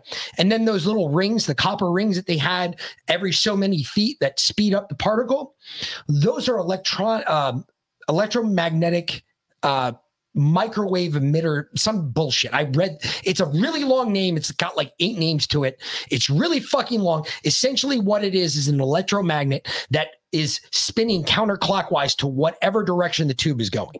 So it creates even a faster fucking rotation and basically puts that little particle in a bullet streamline right down the middle of the tube. And they use sound to keep it off the edges of the tube, which blew me away because I'm sitting there going, wait a minute, what frequency exactly affects the God particle? Well, that's a good question because everything has a frequency and everything has a frequency, an anti-frequency. Tell me something. What frequency do they use when they're bouncing the God particle? What? Tell me. 432 megahertz. That's the one that keeps it off the edge of the tube as it's floating through. Mm-hmm. I absolutely bomb blasted learning this. Had no idea. You know, when shortly after Connor was born, I think he was 2 and you were deployed and I got a kidney stone. Oh shit. Yeah. I almost came home from it was horrible. And let me tell you, I've given birth twice. The first time all natural, the fucking kidney stone was worse. All right. Oh, by the way, I passed one of those. Happy Mother's Day. So if you want to know the kidney stone is about worse. how much fucking horrible those are. And I know exactly how it happened because I went to a Keller Williams concert with a friend of mine at a bar, and someone gave me a Molly, and that Molly, whatever it is, whatever was in it, which I'm real careful about what I take because of my allergies, but it was straight MDMA, and I knew where it came from, whatever. And I got so sick and I almost immediately developed a kidney stone. Like that synthetic MDMA made the calcium build up, basically coagulate and form such a hard ball in my kidneys. Because sometimes it does that, the synthetic shit, not the sassafras kind. Anyway, it was so large that I could not pass it. So they used sound to break up my kidney stone. And it literally felt like I was punched in the stomach repeatedly over and over again. It took about 10 minutes and that kidney stone was completely reduced to dust, but nothing else in my body was affected. I wasn't visibly bruised. It hurt. And I asked the doctor, I'm like, how do you do that? I said, well, it's a specific frequency. Okay. Well, if they can use a very specific designated frequency to break up a kidney stone, why can't they do that on cancer? Cancer is not solid. Cancer is not a mass. Tumors are masses. No, it's not like what you think. It's not. It's not hard enough to. Well, because they don't know the anti-frequency for whatever parasite or thing is causing that cancer. No, it's too much of a part of you. No, see, this is the cool part of that tube. The tube actually does something. There's called. It's not perfectly round. It's actually very oval, and it's oval for a reason because the sound I can't even fucking resonates at the top and the bottom of that tube very, very well. And it keeps that small little tube going in the middle where the particles stay right in the middle and they don't ever bounce or vary. That sound keeps it. They're using sonic resonance to keep it in the middle, which absolutely blew my mind when I started researching it. And I found out that I was like, there's how? How can you produce? They use a lot of power, basically, and they pump a lot of shit through it. It is amazing. Yes, Sparky, you're absolutely right. A guy in 1939 used frequencies to heal cancer. He used sound to heal cancer.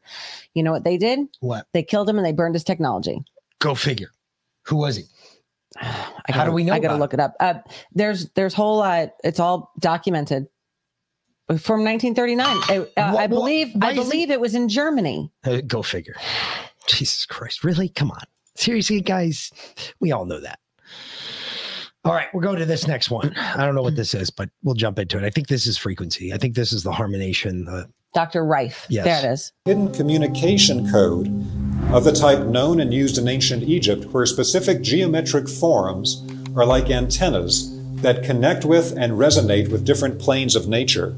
And even if you know nothing about biogeometry, if you simply design forms according to these specific numbers and combinations, they will automatically give you beneficial BG3 energy qualities. But to understand how this works requires us to change our frame of reference to where the living vibrational world around us is in constant dynamic interaction with us, based on how we form the world around us.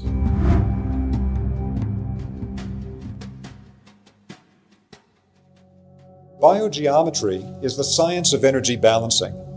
We often refer to it as nature's own design language of shape, sound, color, motion, angle, proportion. All the way that nature creates vibrational and energetic effects are things that are studied and applied in biogeometry.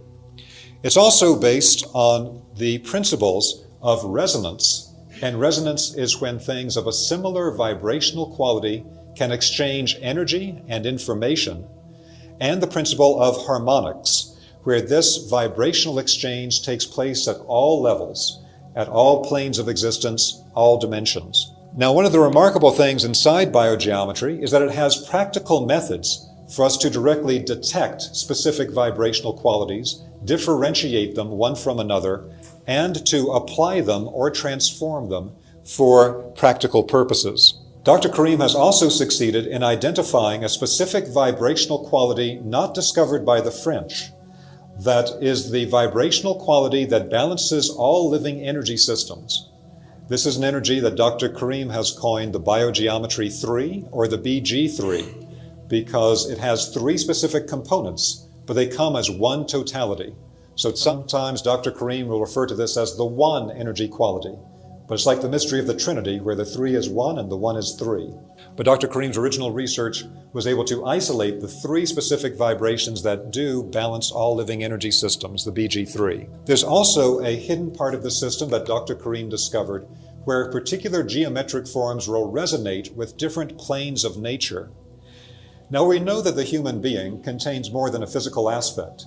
Along with our physical aspect, as understood by every classical tradition on the planet, we have a body of life energy that the Greeks called ether, and the Chinese called chi, and the Japanese called ki, and that the Indians called prana. In addition to this body of life energy, we have what's often referred to as the astral or emotional body. We have a body of mental activity, and we have higher spiritual bodies as well.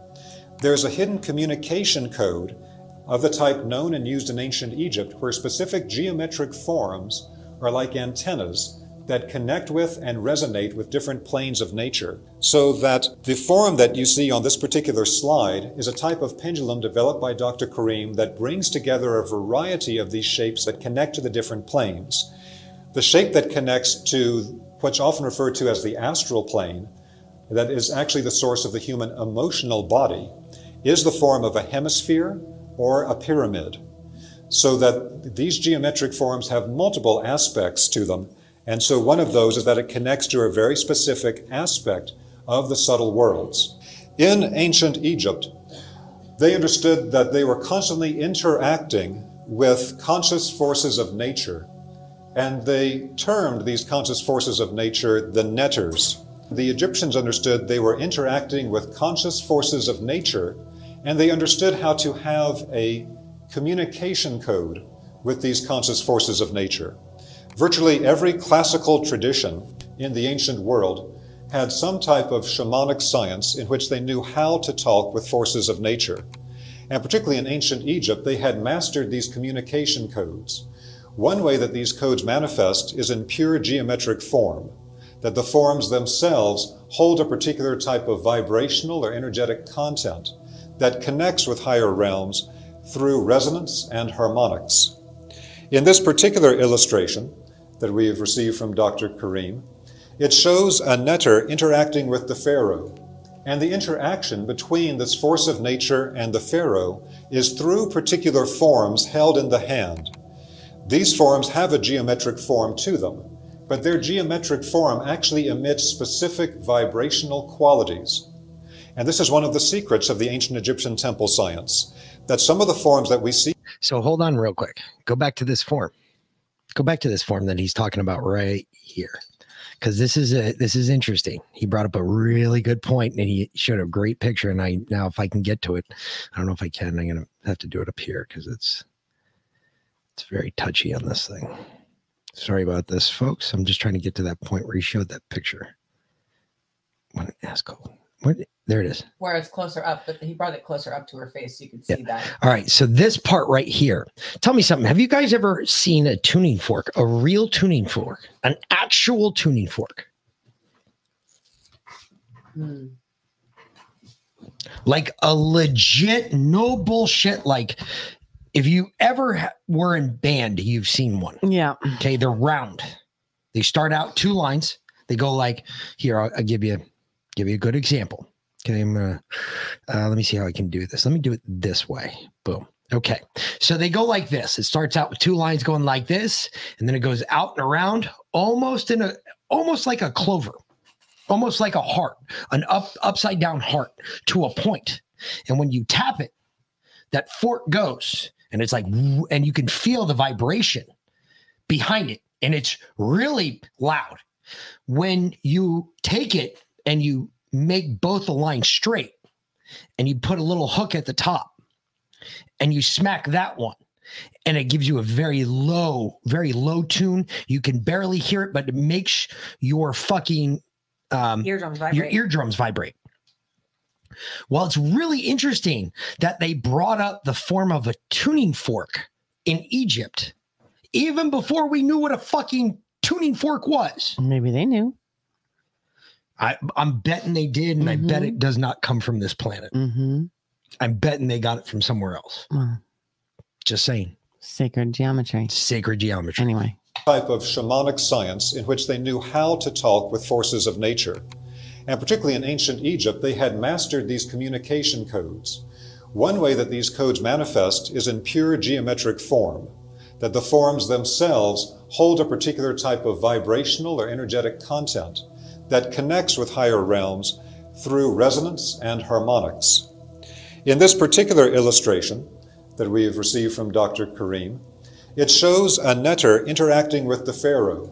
And the interaction between this force of nature and the pharaoh is through particular forms held in the hand. These forms have a geometric form to them, but their geometric form actually emits specific vibrational. So to me, that looks like a tuning fork because it doesn't look like the pharaoh's holding exactly on the end. It looks like it's holding it to the top and it like smacked it and it's putting it against its nose or something. It looks like a fucking tuning fork. Sparky, you lost your teeth from too much fluoride in your water, darling. I'm sorry to say. And the crack, bro. The crack. You got to stay off the crack, bro. It's meth. Whatever. Okay. It really doesn't matter, bro. Qualities. And this is one of the secrets of the ancient Egyptian temple science, that some of the forms that we see from ancient Egypt, like the form of the Ankh, is not simply a metaphor, is not simply a symbol for life, but the form itself actually emits a carrier wave, emits a vibration that has an effect on living beings. So what we see represented here is that in ancient Egypt, they knew how to communicate with the forces of nature through these communication codes, including that of geometry.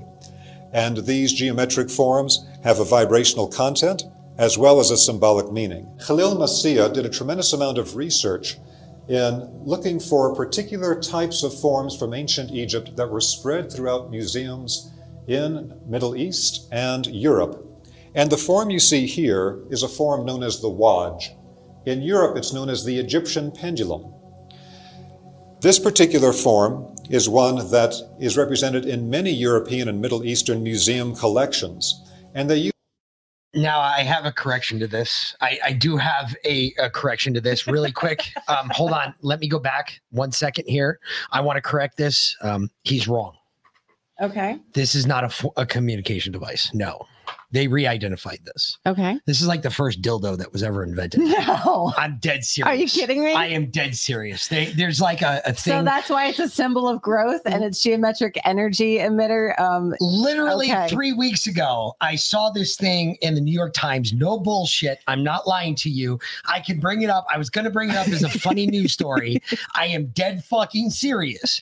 They found like the first dildo that ever existed. Did they find like DNA on it or something? Apparently there was a little. Was it still white after all those years? I'm just saying, if you go look it up, How the first dildo ever was found like not more than 3 weeks ago. I'm dead serious. Go look it up. Okay. I heard it on the radio not more than a couple days ago, and I was laughing my ass off because it was hysterical. But you do know that Cleopatra invented the first vibrator. Correct. Yeah. So she had bees in a stick. Exactly. She had a tube and she put bees in it and she shook it up and she put it up her cooch and the angry bees made it vibrate. Mm-hmm. Cleopatra invented the first vibrator. Yes. She used frequency. Correct. Bees. We learned about this when we were learning about bees and freedom gardens. Is this why you want bees so bad? So that you can vibrate them against your cooch? No, but you can actually put like beehives on your house, those bottle beehives on your house, and the frequency that they emit. From the hive, hive, the sound frequency that they emit is actually healing and protective. Really? Yes. Interesting. Yeah. But I'm just saying that I saw this. I thought it was funny. My bad. I hope you all enjoyed that. I hope you all got a good laugh out of that. First dildo ever, right here. Boom. It's known as the Egyptian pendulum. This particular form is one that is represented in many European and Middle Eastern museums. And no, Karen, they did not call those anal wands. Those were called butt plugs. Would you get fucking real? All right. We call them butt plugs. Is that where the first plumb bob came from? Boom. Keep it true. Oh, shit. Okay. Wow. We are fucking this one up all over the place. Leanna, they were made of wood, not clay. With the ones with the bees in them anyway. Holy shit. It is Mother's Day, so let's go. We're so far off the rails. Oh, my Lord. Collections, and they usually simply label it as some type of ritual object. But ritual object is just a description they give for something that they don't know what it is or how it was used. What it actually is a pendulum that has a specific type of vibrational emission from it. The vibrational emission from this pendulum comes from the hemispherical cap at the top, and the vibration that it emits is modified by what looks like zigzag lines, similar to a specific letter in the hieroglyphic language, that changes the vibration so that the emission from the tip has a penetrating carrier wave of energy. In ancient Egypt, they used a science using these forms and their vibrational qualities to communicate with natural forces and to develop a science of being able to differentiate different vibrational qualities and to know their effect on living beings, both as far as energy. So tell me something. Why does this guy look like Stephen King? Seriously, why does this fucking guy look like Stephen King? Well, because they use the same clone model for people over and over again. Holy shit, this guy looks exactly, does he not? Am I wrong? Look at this guy. Stand by. I'm not trying to be a dick, but this guy looks like Stephen King. He looks exactly like fucking Stephen King. Oh, Jesus. Big Mike.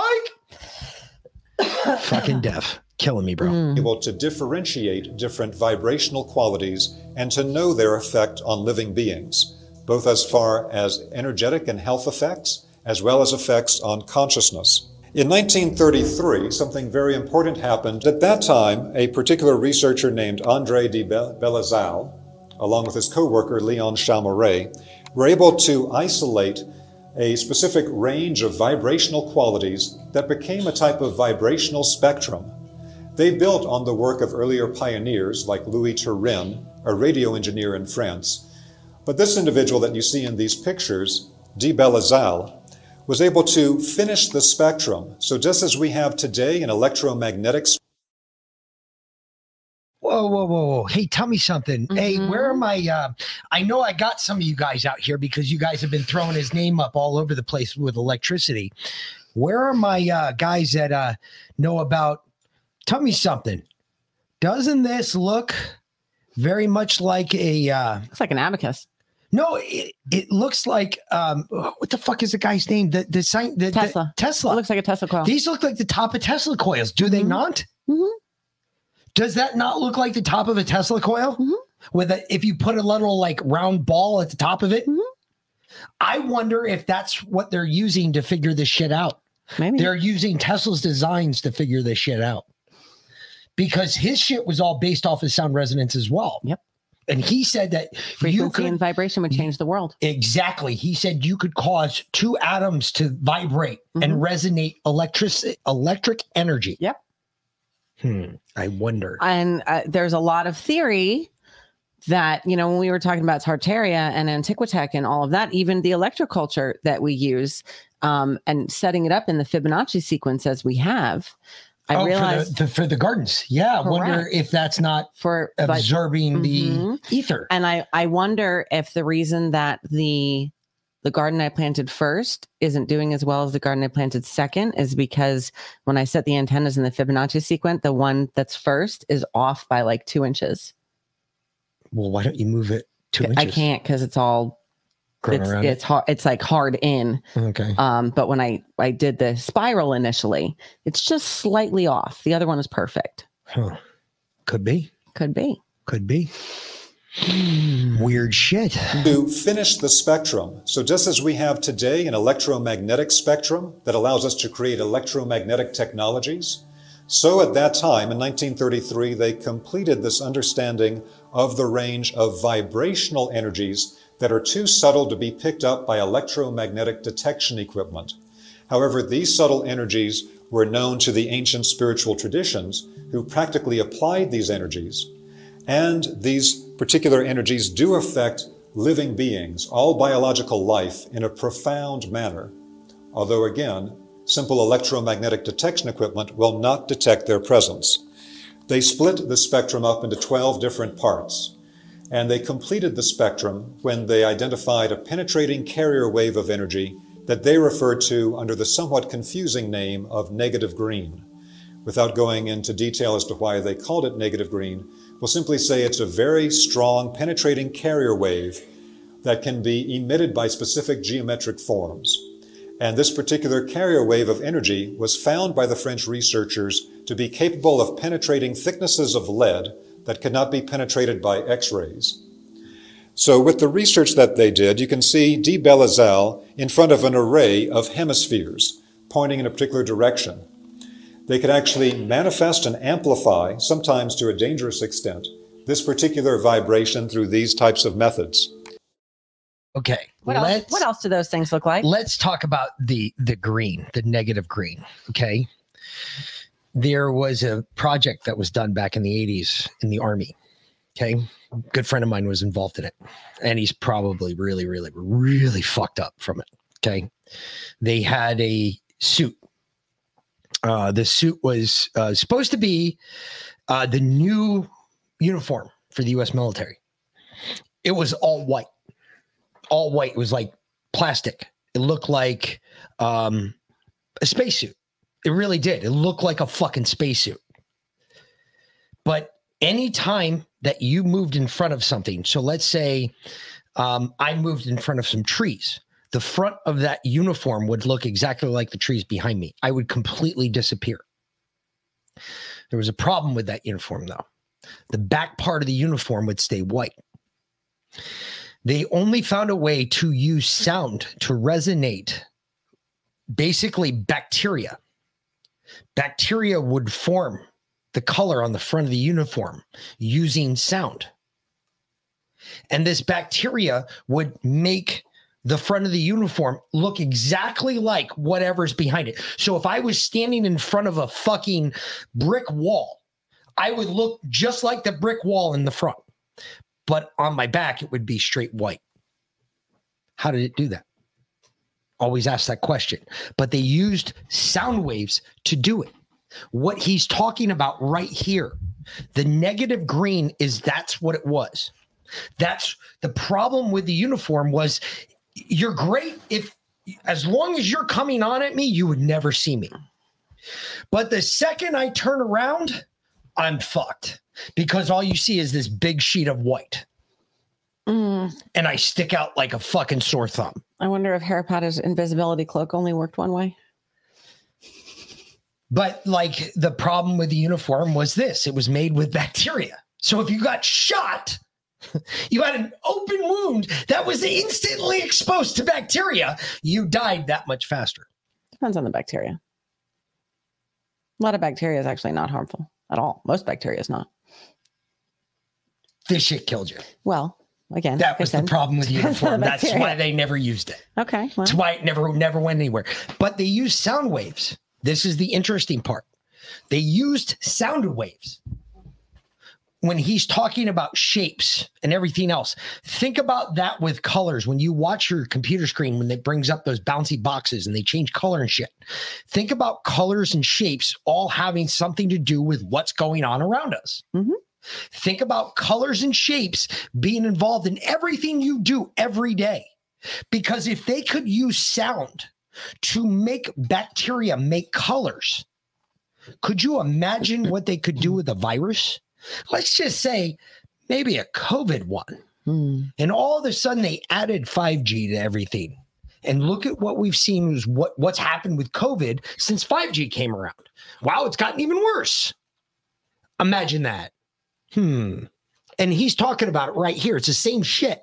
That's what that negative green is. It's being able to use sound to make color. That's essentially what it is. That's why they don't really like it too much. Part of it. It's the big reason. Scientists hate it, at least. You'll also see an illustration of a hemisphere and pyramid form. They found that these forms actually emit this penetrating carrier wave from their base. And so both the dome and the pyramid have specific applications for energy purposes because they are what Dr. Karim refers to as polarized geometric energy emitters. In other words, they send a wave of energy in a specific direction, and that wave of energy can be engineered for specific purposes.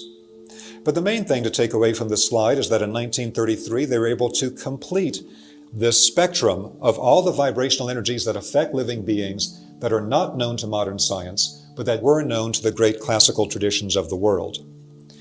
In fact, as you see in this particular chart by Kerner Skariatin, the Russian who lived in Egypt and used the French methods of vibrational research that they called radiesthesia, they were able to isolate with the 12 bands of energy that they detected in the spectrum exactly what types of vibrations came from what types of forms and were also present in what types of illness and disease microorganisms. And that too is fucking nuts. Mm-hmm. So do you guys know the Parthenon in Rome, right? If you've ever been to the Parthenon in Rome, one of the coolest stories you're ever going to hear is the old wives' tale. If you ask any of your tour guides, if you ever go to the Parthenon in Rome, you always get sick. Ask them about the story about the Parthenon and why you go to the Parthenon. No, you don't. Parthenon, the Colosseum, always get sick. You get sick. Yes. Parthenon heals you. And then you go to the Parthenon. You go to the Colosseum first. You get sick. You go to the Parthenon, and all of a sudden you feel like $1 million. Yep. And you ask why. Okay, this is why. This is the whole reason. Back in the day, it was classic common knowledge. Like if you were sick with a certain thing, you would go to a certain point in the earth and stand there. And you would stand there only for a little bit. And the reason was because that certain point in the earth, there was a sonic resonance that came out of the earth that went into the sky. And if you stood there, it would take whatever was ailing you and take it away. You couldn't stay there for too long because if you stood there for too long, you would pick something else up. So they would send you to these points. Think about it. Your grandparents used to say, hey, go stand over there. If like I used to, my grandfather's place, there was one point, like at one part of his property, I would always, no matter what I was doing, like I'd always get like bubbly guts. I'd be like, oh geez, I'm going to puke. And he would always say, hey, go stand over there by the tree. And I'd go stand over by this one, and every fucking time, whatever it was that was in my guts, done, gone. The only other place I saw it was at the Parthenon. That's the only other time I ever witnessed it. I went in because you go to the Coliseum first. They're called ley lines. And there's nothing. Actually, they're called nodes, and it's where energy lines connect in certain places, and it gives off a specific energy. No, I agree with that, but there's also something else there. There's a lot of death at the Coliseum. A lot of death. A lot of people died there. Yes, the Parthenon is in Athens. It is very, very cold. It is very, very fucking weird. When I was there, I was like, this is craziness. There are two. There are two Parthenons. Yeah. There's one in Rome. There's another one in Athens. The one in Rome is a copy of the one in Athens. Correct. The one in Rome is the church. Mm-hmm. You go to the Parthenon. It's got the big round. It's got the devil's eye, or what they call God's eye, sticking at the top in the roof. They did it in Angels and Demons. They went to that church. It's right down there in the middle of Rome. I went to it. And I got to tell you right now, as soon as we left there, man, I felt sick as fuck. As soon as we left the Coliseum, it feels cold. It's weird. Like the sun was on us the whole time I was there, but it felt cold the whole time I was in there. It was very, very quiet. It is a place of solace now. They have made it like a place of prayer and mourning and everything else for all of the gladiators that died in the ring. But there's a lot of bad energy there. You go over to that church, I tell you what, I felt like $1 million. Like my guts didn't feel bad anymore. Like the driver knew exactly what was going on. I was about to puke into a bag. He pulled right into the church. We walked into the church and I felt like $1 million. He knew ahead of time that that's what was wrong with me. Just throwing it out there. This is all. It's not called the Parthenon in Rome, though. No, it's called something else. It's a copy of it. But it's got the Pantheon. No. Yeah, it is the Pantheon. It is the Pantheon. Yeah. It's the big round church. It's the one that's supposedly all about the earth. And they said all this other anyway, it doesn't matter. The point is when you go in that big round church, I'm going to tell you right now, you feel like $1 million. And no bullshit. It might be the Pantheon. I think it is the Pantheon. You used to feel that way in Notre Dame as well. Yes. You burned that bitch down. Yeah, I did, because that was... No, they burned it down. Think about it. True. It's a power line. It's got, but that's what they're talking about here. That's the vibration, the frequency. This is what they're discussing. Your parents, your grandparents used to know about it. They knew it. Not your parents, your grandparents. Your grandparents knew that, hey, if you go over by the wells, you always feel better. If you go by a real well, like one well that comes out of the ground, it's got stones all around it. You have to send the bucket down for the water. If you go by the well, you always feel better. Why is it? That is one of the transmitters that connects us to the energy, and likewise across the world. That's what connects us all. That's why I always have to be outside. I spend 90% of my time out. The most time that I spend inside, besides when I'm sleeping, is in this studio. Well, yeah. I mean, I'd love to set the studio up as outside, but we can't do that. Oh, it's too loud. But think about it. Like I'm always outside, and preferably by water, because that's I literally I can't breathe inside. It's a grounding. Yeah, constantly. It's actually a grounding thing. A rod. It's water. Water's supposed to be a grounding. Have a grounding thing on your life. I don't know what that means. I don't know if it's real or not, because I know plenty of people that are in landlocked states that are plenty grounded. And they're not nowhere near water. Did we keep that prayer? That I might have put it in Keep Me. The original Lord's Prayer that the lady, because it starts with, "O cosmic birther of all radiance and vibration." And that's true. It does. Yeah. Anyway, let's go back to this. All right, back to this. Okay. Since I have to get back to it. I'm being yelled at. This also meant that they could isolate the specific type of subtle vibration that could neutralize the energy coming from these disease microorganisms. And this is very precise type of knowledge. They may refer to these things in the different vibrational qualities under the names of colors, but it's not simply a color. Color is one way that these vibrations manifest in what Dr. Karim refers to as scales of quality. So the complete vibrational spectrum, creating all the possible effects on living beings, will appear in the scale of quality of color, but also in the scale of sound, also in the scale of motion and angle and shape and proportion. They are all qualitative scales that create very specific energetic effects. These three vibrational qualities that Dr. Karim identified can be talked about either through modern terms that have a identifiable basis to them in a type of vibrational science concept, or they can be described according to concepts known to classical spiritual traditions, which also had an understanding of these energies. So one of these energies that makes up the three vibrational qualities that balance all living energy systems is this quality that the French found, this carrier wave of energy that they called negative green. Another is one that we refer to in a technical basis as the higher harmonic of ultraviolet. It is in resonance with ultraviolet light and energy on the physical plane, but it's on a higher harmonic level. Classical spiritual traditions might refer to this energy as the spiritual light, or they might refer to it as the atmosphere of the angels.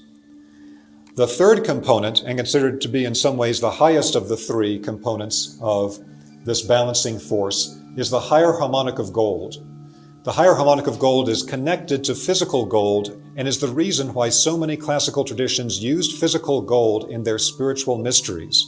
Whether it's in South America or Egypt or Asia, you constantly see the use of gold. But it's not for the physical aspect of it, but because it resonates with something on a higher level.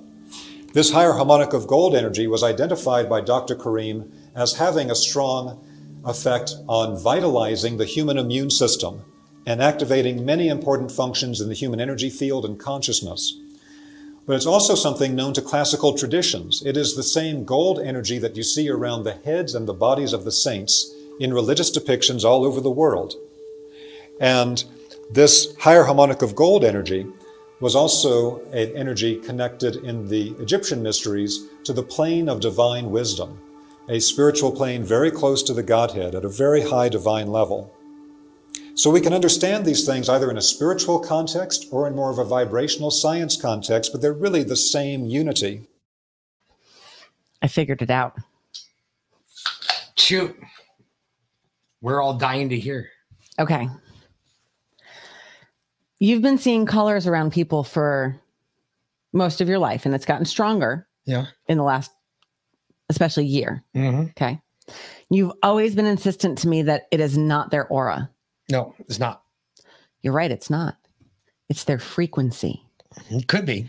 You are seeing people's individual frequencies, how they vibrate, and it's emitting the color. As he just described, the atmosphere of angels. Oh. Oh. That is, that's an interesting take on it. That would explain a lot, actually, though. That would, yes. That would, yeah. Because you got to understand, folks, I've tested this theory. I know what some of the colors mean. I don't know what all of them mean, but I know what most of them mean. How did I test it? Her, kids. It's easy. It's real easy to do.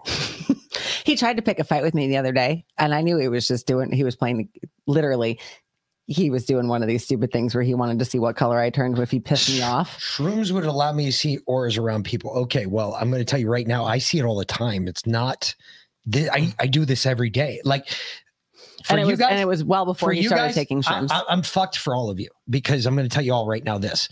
I'll be honest with you. We can never meet in real life. I can tell whether there are 3 colors that I've come, 4 colors, 5 colors, actually, 7 colors now total. I've become very attuned and astute to. Lion's one of them because that's the easiest one you can test with your kids. Yes. It's the easiest one. It's so easy. I can figure out what the color is. I know what the color is, so I can tell when people are lying to me. The next one is stealing. I know exactly what that color is. The other one that I've noticed is jealousy. Jealousy is another big one. We give off a lot of color for jealousy. Jealousy is the root of of a lot you know of what? evil. I got dogs, and that's the easiest way you can see it in the dogs. Yeah. The dogs are horrible. You can tell in what color. Jealousy is definitely green. It's lime green. It looks lime green. It's the Annie this morning in bed. Oh my God, it's horrible. It looks like you're puking all over the place. Annie's sleeping with us. She sleeps with us, right? And this morning she stretched out between us and she like just snuggled right up to me. And so I was snuggling with her this morning. And then Seamus came up because he wanted some snuggles, and Annie about took his fucking face off. Love is red, and it's really easy. It's so easy because I've got her, I got the dogs, I got the kids. It's unconditional is like so dark red, it's almost purple. Blue is loyalty, and I use the dogs for that. Again, the dogs are loyal. They're loyal to me. They will do whatever I tell them to. It might take me a couple times, but they'll do it. But blue is loyalty. It's the color that everybody emits. When you're loyal to somebody, but it depends on the blue, because you've had blues before where you've seen it was a bad blue. Yeah, it was a light blue. Yep. Light blue is like a lion blue. It's like I'm kind of full of shit blue. I see the colors. I don't know. I've seen them for my whole entire life. It's just gotten worse lately. It's just been more. It's in my frequency. Face. Could be. Very well could be. Now, this balancing force that Dr. Karim identified manifests in particular ways. And to really understand how we can engineer structures, build a building, create a form so that it has specific vibrational qualities requires us to change our perspective on how energies connect to form. Dr. Karim refers to our work as being a sculptor of space. Let's talk about that real quick, because I think that is something we need to discuss. One of the things, I'm not sure if you're all aware, there used to be a rule in FM 22 it was 22-5, which was the original FM or the field manual concerning military tactics and marching. It's considered the old blue book in the infantry. But one of the rules is when you go over a wooden bridge, everybody has to go out of step. So if you're marching in step and you're going over a bridge, everybody has to go out of step. Why? Because the harmonic vibration that is caused from everybody stepping at the same exact time on a wooden bridge will cause a wooden bridge to collapse. Yeah, absolutely. And they found that out. It wouldn't even take many people. Yeah. It takes the first couple of rings. Mm-hmm. They found that out the hard way during the revolution when after Valley Forge, after America finally got its ass together, put its ass into the war, trained their soldiers properly, put their people out there, and they started marching. Well, they went to their first bridge, man. Everybody's in step. Everybody looks good. It's sharp. It's crisp. And man, the first fucking 3 ranks go right into the river. Why?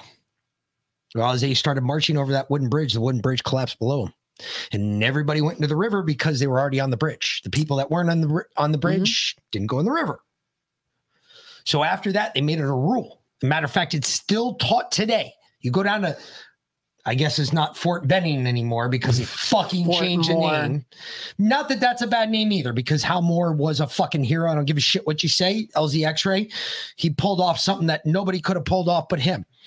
But Fort Moore, as it is now called, if you go down to Fort Moore, they still train it. They still teach it. You have to go out of step when you're going over a wooden bridge. We cannot stay in step. And it's all seismic and it's all sound related. And this is where it all comes from. Mm-hmm. That's some scary shit. We form space in a particular way. We then form it also to create specific vibrational harmonics that will affect every person that ever enters into that location. And so this balancing force will naturally appear of its own accord around certain geometric forms. In the form of a rotational movement or a circle, it appears in the very center of the circle. In the biogeometry foundation training, after we teach people how to test these different vibrational qualities, we will give them the form of a drawn circle and say, I want you to use these tools and show me where you find the BG3 energy. And they find it coming from the very center of the circle. This BG3 energy is in the center of all structures, and there are particular methods we can use to amplify and distribute its energy. So this gives us the classical initiation diagram that you see on this slide of a point in the center of a circle. If you study with the Rosicrucians and Freemasons, they'll tell you the point in the center of the circle is the symbol of the Godhead. If you study astrology, they'll say that it is the symbol of the sun. If you study alchemy, they'll say it's the symbol of gold. It is all these things and more. This is a circuit diagram showing you how to connect to all of these things. And the higher harmonic of gold and the whole BG3 is found emitted from the center of these circular or rotational forms. If you have straight line forms, like the cross that you see on the slide, then this balancing force will naturally appear at the perfect balance point moving into those forms. Because this balancing energy appears at the balance point, and it actually works with all living energy systems to balance those living energy systems. But to understand how this works, once again, requires us to change our frame of reference to where the living vibrational world around us is in constant dynamic interaction with us, based on how we form the world around us, and also related to what we do with our own energetic field, with our thoughts, emotions, etc. Dr. Karim has done a tremendous amount of work looking at the way that specific types of vibrational waves and wavelengths will create vibrational effects and affect living beings. One aspect of this is in the way that we can actually change the vibrational qualities within electromagnetic waves. And you can actually change the biological effect of electromagnetic waves to be biologically helpful to human beings and not harmful based on... Hold on one second. Really quick. Before we continue, we're going to do another pause here for what we've learned so far, because I think there's something to this. I want you all to think about this for a second. What did we start out talking about? We started out talking about CERN. Mm-hmm. We talked about how in CERN, right, they use particles physics to make new matter, right? Yep. And that's some cutting edge, really powerful shit, right? Yep. This whole video was about sound waves. Mm-hmm. And we just learned sound waves are some pretty powerful shit too. So tell me something. Why do I consider CERN and Geneva, Switzerland, the seat of the devil? Think about it. You have two of the most powerful things being utilized at the same time. You have sound being utilized to keep the particles in the middle of the particle accelerator. And you have fucking particle science shooting a particle at light speed or faster around a 17-mile ring. Does anybody else not have a problem with that? I mean, there again, when you start adding these things up, when you start lining this shit up, you start stacking it one on top of another. Eventually, at some point, every normal, conscious person says the same thing. Should we really do that? I mean, not will we, but should we? Should we fuck with this? Is this something we should fuck with? I believe that in my belief of beliefs, I believe mankind is destined for great things. Yes, I completely believe that. But at the same time that I believe that mankind's destined for great things, I also believe we have a way of stepping on our own dicks. And if we're not careful, we are going to step directly on our cock. And it's going to be something that we can't stop. At this point, does it really matter? It's a good point, Cisco. Does it? I wonder. I don't know. I can't answer that question for you. I really can't. I don't know. That's a good question, though. That is a really good question. Is it fucking worth it? Should we stop it at this point? Does it really matter? Do we have any way of stopping it? No. Should I be concerned about it? I would be. I think we should be just a tidbit. Just a tidbit. You're talking about shit that, like, we're talking about God shit here. This is shit we should not be fucking with. We're humans. Remember what Dr. Fleming said that time? They're like, when he was on our show, he's like, they're like kids playing with the microscope, like playing with Legos, right? Yeah. And it's like, just because they can do it doesn't mean they should. I'm wondering, like, I got a feeling there's some shit that God didn't want us to find out about. And I gotta wonder if we're setting ourselves up for failure again, because we're starting to learn shit that, quite honestly, God said you're not supposed to know. Mm-hmm. It is supposed to be a mystery to you. I'm a little worried. Really? Holy shit. Lindsay said her vagina told me that she was. Never mind. That I was during my period this week? What? So Lindsay said, I don't know from experience as I am a woman. And Sparky said, are you a biologist, Lindsay? You might be wrong. Lindsay said, haha. No, my vagina tells me that I'm not wrong. Okay. So there you go. I don't know. I just caught that one in the middle. The last, like the bottom of that chat. That was a rough one. My vagina told me that I keep up with the chats. I'm glad that your vagina's on it. I have. Thanks, buddy. I'm glad your vagina is not Jean Carroll's cat. No shit. Because then you would just name it vagina. Who names their cat vagina? Anyway, maybe it was her dog. Trump wasn't quite sure. Vagina. Anywho, no, all right, off the rails there. Thank you, Lindsay. I had an idea. My fucking fault. Okay, I had an idea. So, Mark Jason Walker just invoked the name of Jericho. Said, "Break the walls down," and we were talking about this morning, Mick and I, to a degree. Do we need to go to the next video though? For that? Not quite yet. Not yet. No, no, we'll finish this one. I know. I know. But before we start the story, maybe we need to. No. I had a quick idea, right? We were talking about what the Ark of the Covenant is, right? We know it's a weapon of some type. Okay. We were talking what if the Ark of the Covenant is like the God particle or the devil particle or whatever, as they've been discovering in CERN. But remember what we've learned about the voice of God himself, right? You've always said these people that think they're talking to God, they're hearing God. They're not actually hearing God. They're hearing angels, because God can't actually talk to us because his voice alone will destroy us. He tried it once. It didn't work out well.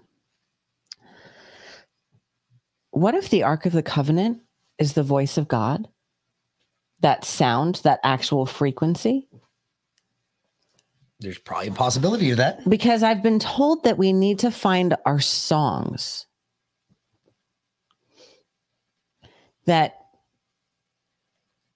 And I think what he was talking about was who? You know who was who? Gabriel was our frequencies, was our vibrations. He said everybody has their own song. You need to find your song. And I wonder if that's what he meant. Maybe. That you need to find out what your own personal frequency is, what your own vibration is. Maybe that's what it is. Maybe that's what he's getting at. I don't know. And the Ark of the Covenant contains the frequency of God. There's possibilities. Yes, the original Om. And that would be I got something to that too, because we'll go into ohms. There's a whole other video. There's a whole other one. Yes. Just stand by on the ohms, because you don't want to get into that just yet. I'm telling you right now, I'm about to flip the script on what you know about ohms and all of that bullshit. Because here, when we get in this next video, you'll be like, wait a minute, hold the fucking phone. No way. No fucking way. Yeah, Lindsay, I told Mick to ask Josh about the Ark of the Covenant because he's been given more information about it than many of us. So anyway. Well, there's a couple different things. First of all, one of the things you have to remember, there's a very famous painting. It was done. I don't remember what artist did it. I know I've seen it. You've all seen it. We've seen the picture with the clouds being separated and the angels are on the horseback and they're coming through, and it's God's army coming down to basically the onslaught of mankind. It's the ceiling in frickin' St. Peter's. Yeah, it's Michelangelo's masterpiece. Works. I just don't remember what it was. It was of Revelations, though. One of the big ones, one of the big parts of that is if you look closely, because I've seen it. I've actually seen it in person. I stared up at it. Me too. It's beautiful. Underneath the first horse, Gabriel's horse, there is a cup. There's the ark, and there's the Spear of Destiny, all hanging from the horse, as if those were the weapons that the archangels were carrying with them to destroy mankind. So the ark would be a frequency. So the cup would be a bloodline, and the Spear of Destiny is death. It's the only thing that killed Jesus. Stabbed Jesus in the side and removed all the blood from his body as it spilled out on the ground like water. As it was described in the. Anyway, we'll get into that. But we got a lot. We got a lot to go there. Yeah. Stand by. You guys are getting me off the rails. Stop it, or Geo, make sure. Just stop. We'll get to that, darling. You're jumping sharks and bullets here. And gators. And gators all at the same time. That's a scary shit because the bullet might hit you and not the gator. I'm just saying. All right, let's go back to this. How you shape the wave.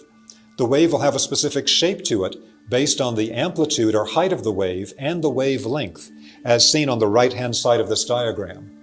In a simpler manifestation, this is also connected to the types of vibrational qualities that you get inside any structure, based on things like the height of the room and the length of the room and the width of the room.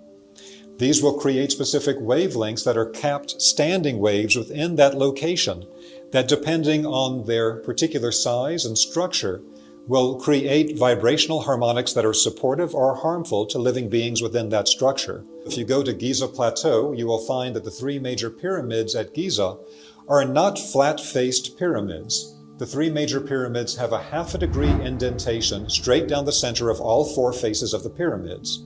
This is known to Egyptologists, but they don't understand the purpose for it. The purpose for it is that it changes dramatically the vibrational quality of the energy inside the pyramid. In ancient Egypt, they understood about finding the sacred power spot to build the pyramid on in the first place, and then how to modify the shape of the pyramid to change its energetics for the desired purpose. So the modifications to the shape of the pyramid are quite intentional and create a profound vibrational shift within the location.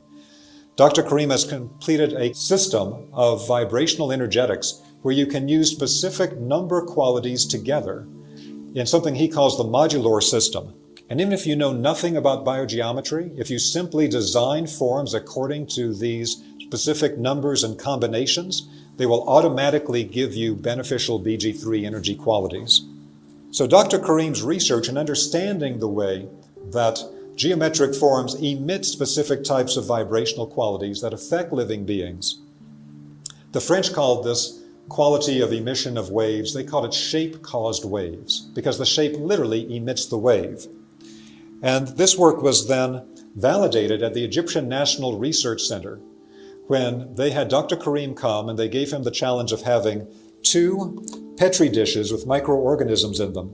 That was a fast replicating yeast, and they asked Dr. Karim to kill all the microorganisms in 1 Petri dish with a simple geometric form and nothing else, and leave the other untouched. And to give you some sense of the type of person Dr. Karim is, he said, biogeometry is not for killing, and I'm not going to kill anything. What I will do is I will put a simple geometric form and nothing else over one of the cell cultures and completely paralyze all of its life activity. It'll be in a state of suspended animation until I remove the geometric form. The other one that I leave alone will continue to replicate naturally. And what you see on this slide is the report from the Egyptian National Research Center from this evaluation, where the head of the Department of Microbial Chemistry, Dr. Badr al-Din, wrote the report and said Dr. Karim accomplished exactly what he said he could do, that some type of subtle radiation from the geometric form completely suspended the life activity in the dish that he covered while the other replicated normally. And we cannot explain this effect through our current knowledge in contemporary science and medicine. And it's. I can. Okay, hold on. I can explain it. Wait, Do you wait, want wait, me to wait, explain wait. it first? Wait. What are they pulling out of people right now that have gotten the jabs? Clots. Not just clots. They are pulling out synthetic or biosynthetic structures. Correct. They're seeing them form geometric structures in the blood. Correct.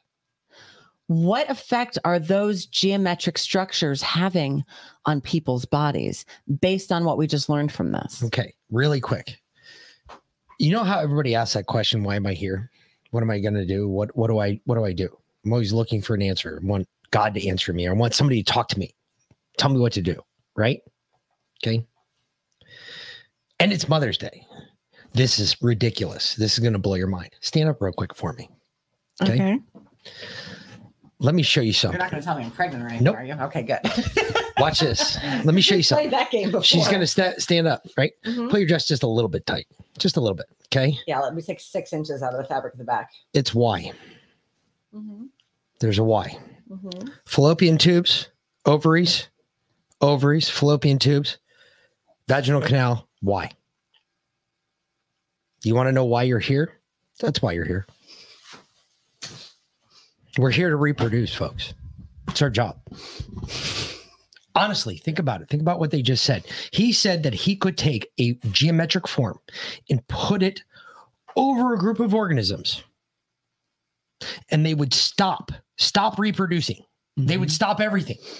Everything would stop. It wouldn't die, but it just wouldn't do anything.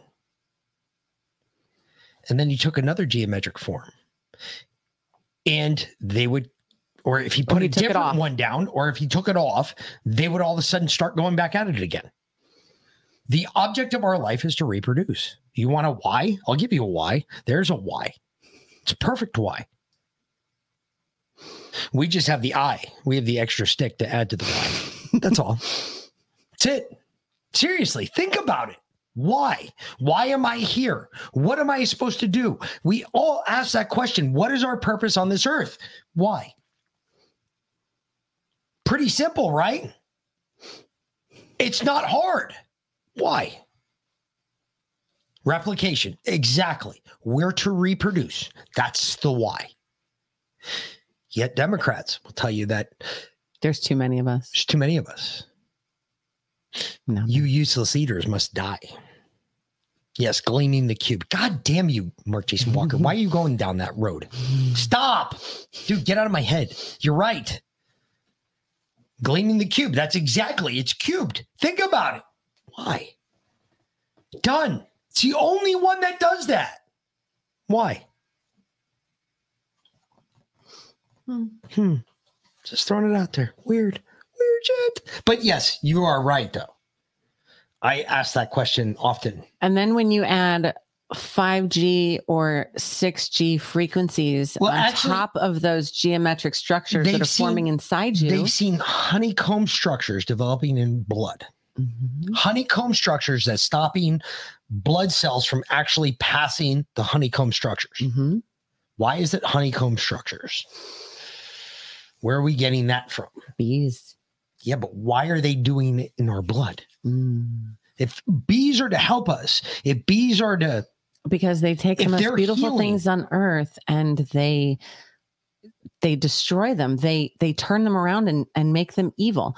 So this brings us back to step they stole one. the rainbow. This is back to step Started one. with the rainbow. CERN. Mm-hmm.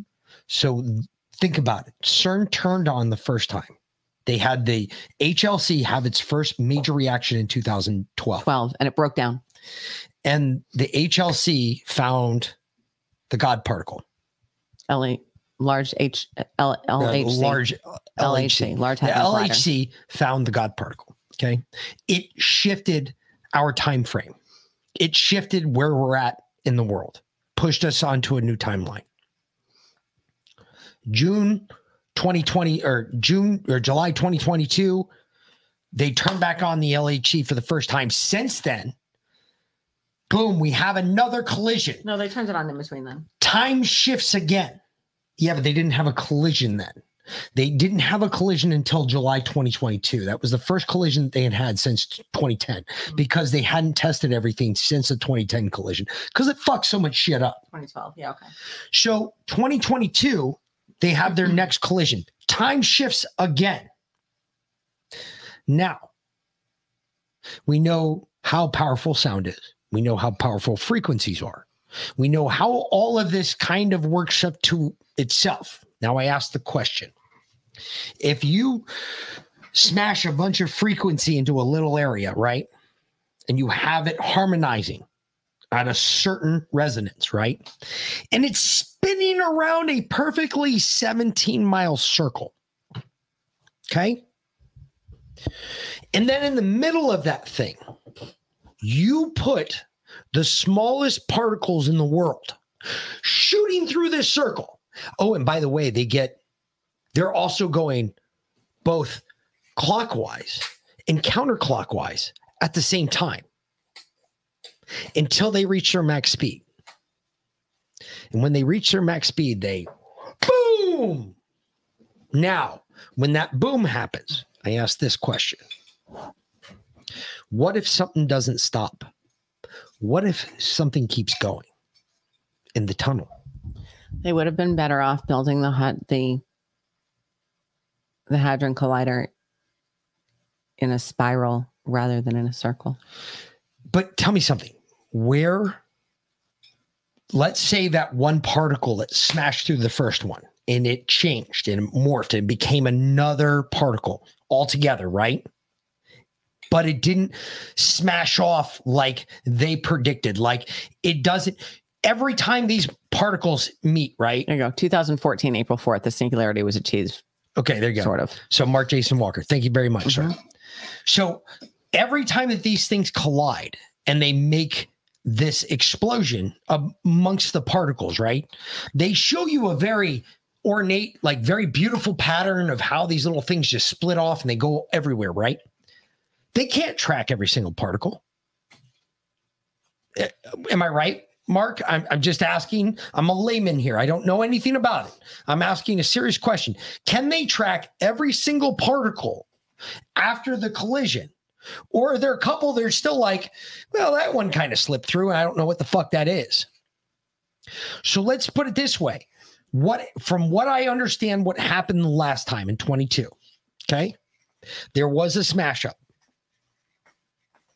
And they hit in the spot that they're supposed to hit. It caused this massive reaction. However, one of them kept going through the middle of it. It's still in the tube doing the 17-mile loop. Looping around, speeding up. It's just doing nothing but gaining speed. My question is,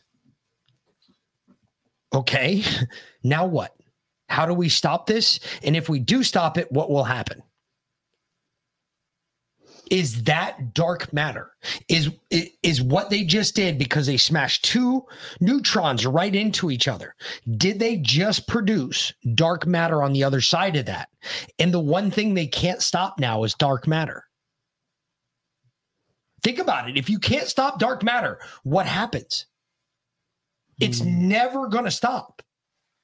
It's just going to keep going. You can't stop it. So I actually wanted to play The Neverending Story. The movie is the second half of this and do a double header, but because it's not available for free anywhere. Not that I have a problem buying or renting it, but then we run into the copyright issues, legal issues if we do that on here. But I would recommend that if you have not seen The Neverending Story, since it was put out in 1984, isn't that an interesting year, that you go watch it again. Seriously, go rent it. Go, it's like $3.99 on Amazon Prime. Go watch The Neverending Story. The nothing. The juggernaut. The nothing that doesn't stop. The juggernaut particle. Juggernaut particle. I've heard only, is that real? First of all, or are you just making that up? Because I've actually heard that term used, and I don't know if that's real or not. And I haven't gone and done any research into it, and I don't even want to bring it up until I do. But I have heard that before. Juggernaut particle is something that they've talked about on two different occasions. And I've read that in two different things I've been looking at. I don't know if that's real. I'm asking because I don't know. And Mark Jason Walker, again, I'm going back to you, brother. The juggernaut particle, is that real? We have 5 minutes to finish this video before our tribute. So let's try and finish it up. Finish this and then we'll tribute, and then we'll go on to the third and final one. Gotcha. It's a top priority for us to begin to research this. Another one of Dr. Kareem's discoveries is that through using radiesthesia to be able to tune to specific vibrations and track them as they move through the living bodies of human beings, animals, etc., he could actually track the way that specific energies move inside the human body. And he called these movements of dynamic energy in the body biosignatures. What you see on these slides are the energy movement patterns that Dr. Kareem identified in specific organ systems of the body. And these energy movement patterns can actually be provided to people as biosignatures to help to harmonize different energetic things in their energetic field and with their organ function. So this connects to Dr. Karim's concept of energy, shape, and function. With these biosignature patterns, to understand how they work, don't look at them as static forms. Look at them as a pattern that energy is moving constantly and dynamically within. Energy moves into a shape, and energy is actually programmed to perform a specific function by the shape it moves into. Energy moves into a shape, and the shape determines the function. That gives us a very simple equation in biogeometry for practical work. Energy plus shape equals function.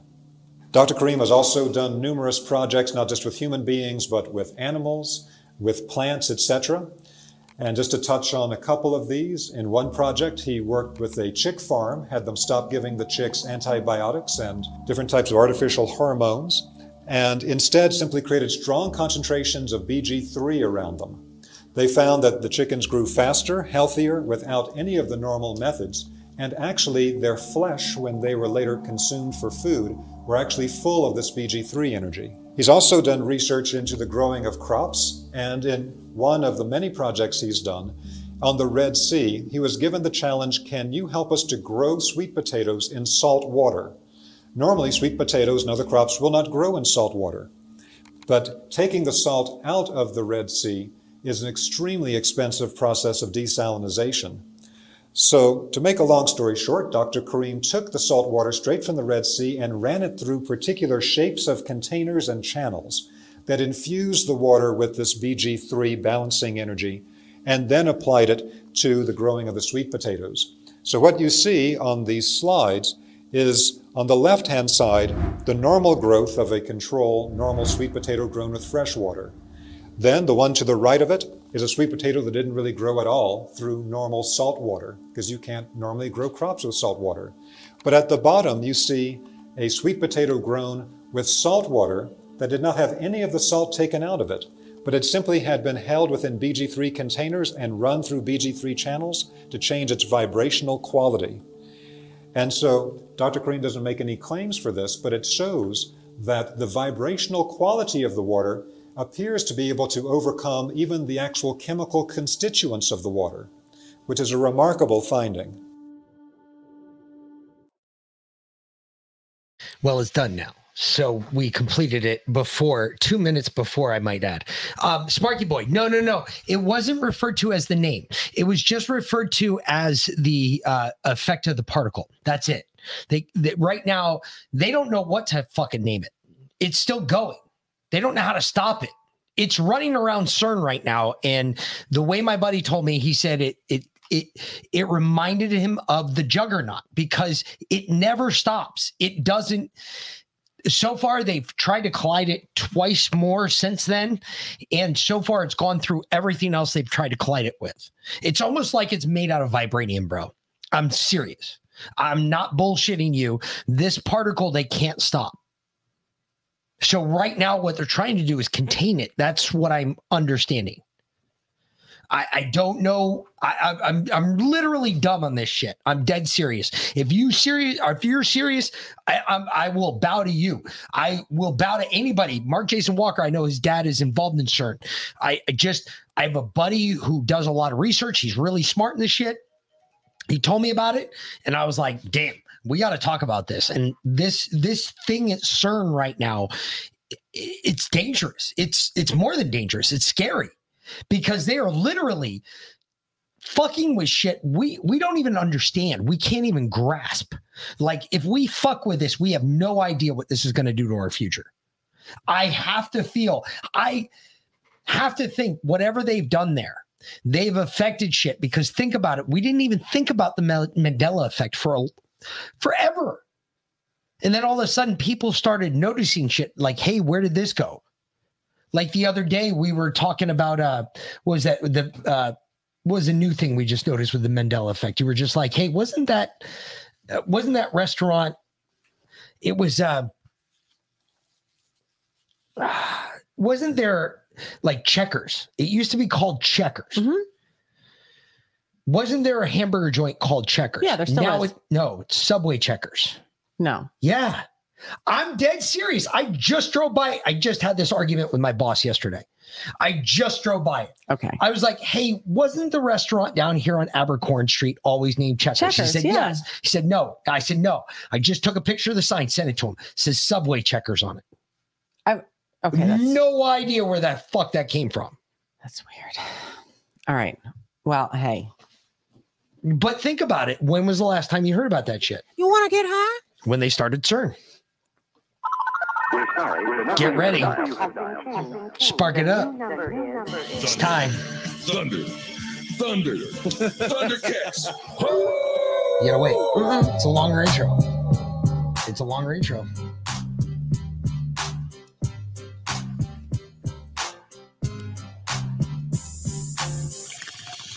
Okay. You had Saturday to practice. You bitch. I missed it yesterday. I mean, I was off. I was too late. Like, I didn't get it. Yeah, but yesterday. you had Saturday to figure it out. No, that's the normal one. That's not the longer intro one. No, it's the new one. That's not, because the new one doesn't have hits from the volume unless you sent you a new one. The new one's a video. Oh, that's right. That's right. Which reminds me, I gotta play that. Yep. Stand by. I'll put that on. I think we got it around here somewhere. We do. It's in the desktop. That's right, because I didn't go to present. Do it that way from the desktop. No, I'm not going to do this. Wolfpack. I'm going to do it this way because it's the way you do it. Because I want the music still to play. It still will. You know, yeah, it will, but it'll fucking override what I'm playing right now. See here, because I played it. I played it the other day, yesterday, through file share, and I played the video and just turned the sound down, and this music continued to play. It worked perfect. Well, now I'm gonna do it this way. Okay. It'll be fine. It'll be in the background. Here. I'll do this. Makes it better.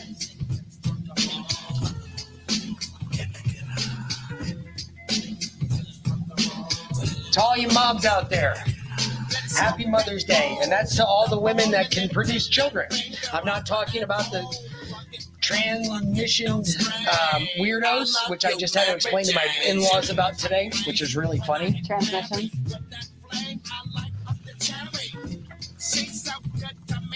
So, hats off to the ladies. Have a great day and smoke some weed. But yeah, Sparky Boy, I had to explain to my in-laws what transmission was this morning. It was really comical. You would have enjoyed it. My dad was like, see, now we're off. It's because we're playing it through this. I'm telling you.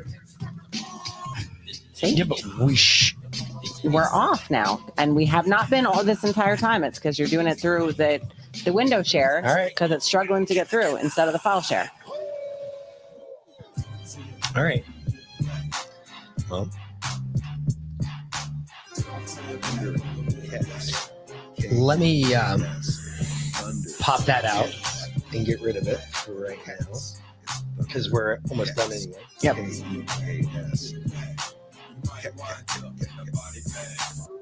So yes, Wolfpack, Wolverines, Thunder Kicks. Yep, Thunder Kicks.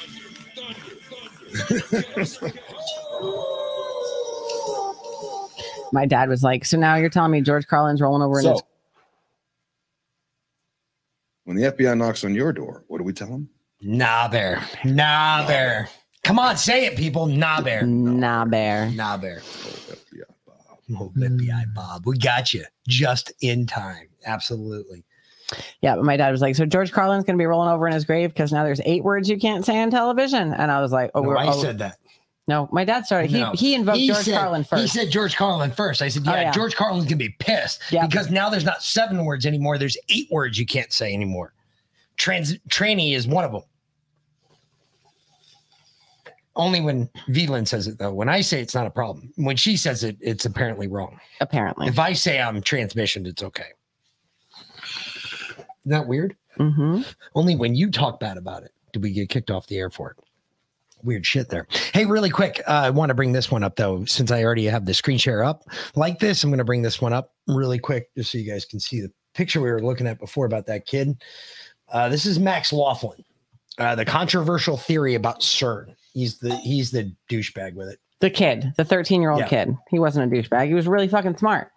And then they're saying, "Oh no, he didn't disappear in 2018. Look, he gave a speech at his graduation in his senior year." And they're saying this guy. They're saying that's the same kid. Is the same kid. 5 years later. No, Bear. No, that's not the same kid. Nope. Sorry. Nope. Different I don't chin, believe it. Different jawline. Yeah. Different bottom of the earlobes. I can see the bottoms, the way they connect to his head. It looks different. Yep. Looks way different. Yeah, it's a different kid. That's not the same kid. Sorry. Not the same kid. They've been doing a lot of that lately. We've been seeing a lot of that. You watch this Devin Archer thing's gonna be another one because apparently Devin Archer disappeared. What? Yeah. He's supposed to go to jail.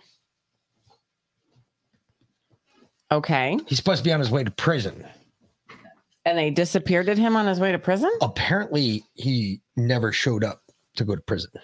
So that's going to be another thing that's going to boil over. But that's for Monday. That'll be another. Okay, interesting. That's a whole.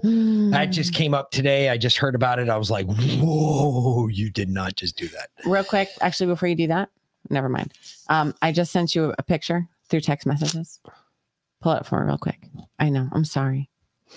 I'm sorry. I know it's your day, but I know. Right now. I know. I'm sorry. Really? My cousin just sent it to me. Really? I've never seen this picture before. Okay.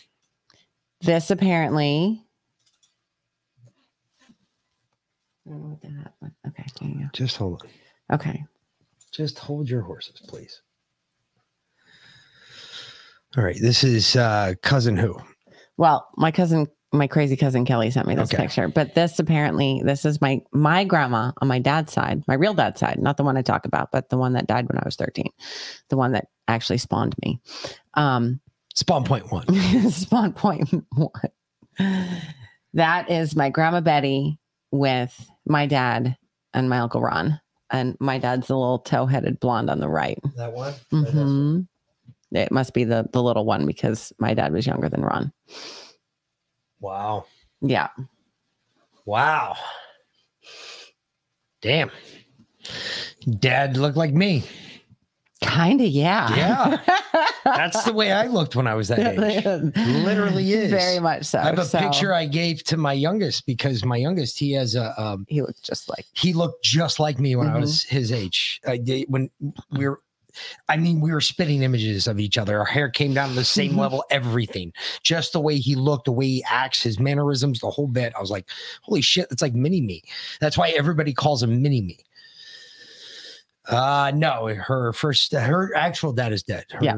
Her dad died, fortunately, a long time ago. Never got to meet the man. Wish I did, though. Yeah, he died when I was 13. Either way. All right. Okay, anyway. So moving right along, this is the one we just played. So that one's gone. Mm-hmm. This is the next one. This is the one I hate it when it does that. It automatically starts playing it. I hate that. So this is the one I was telling you about the ohms and all that shit.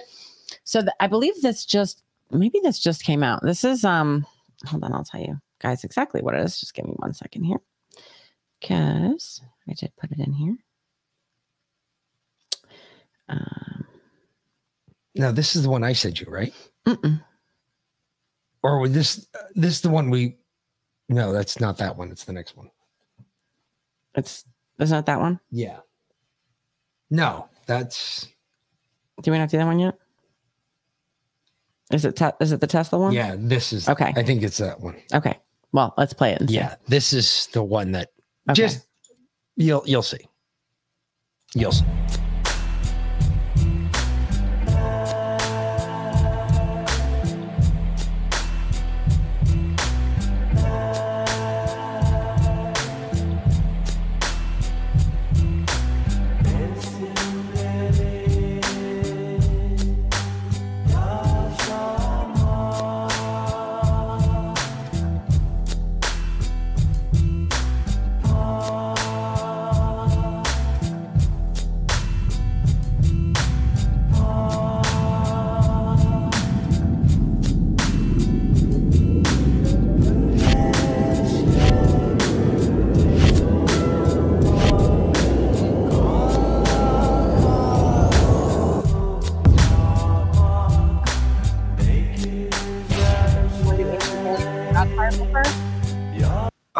Hold on. We're going to flip this around real quick because I didn't even see this. Yeah. So this wasn't even here before. Yeah, it was. No. I did that first. Look, 12:45.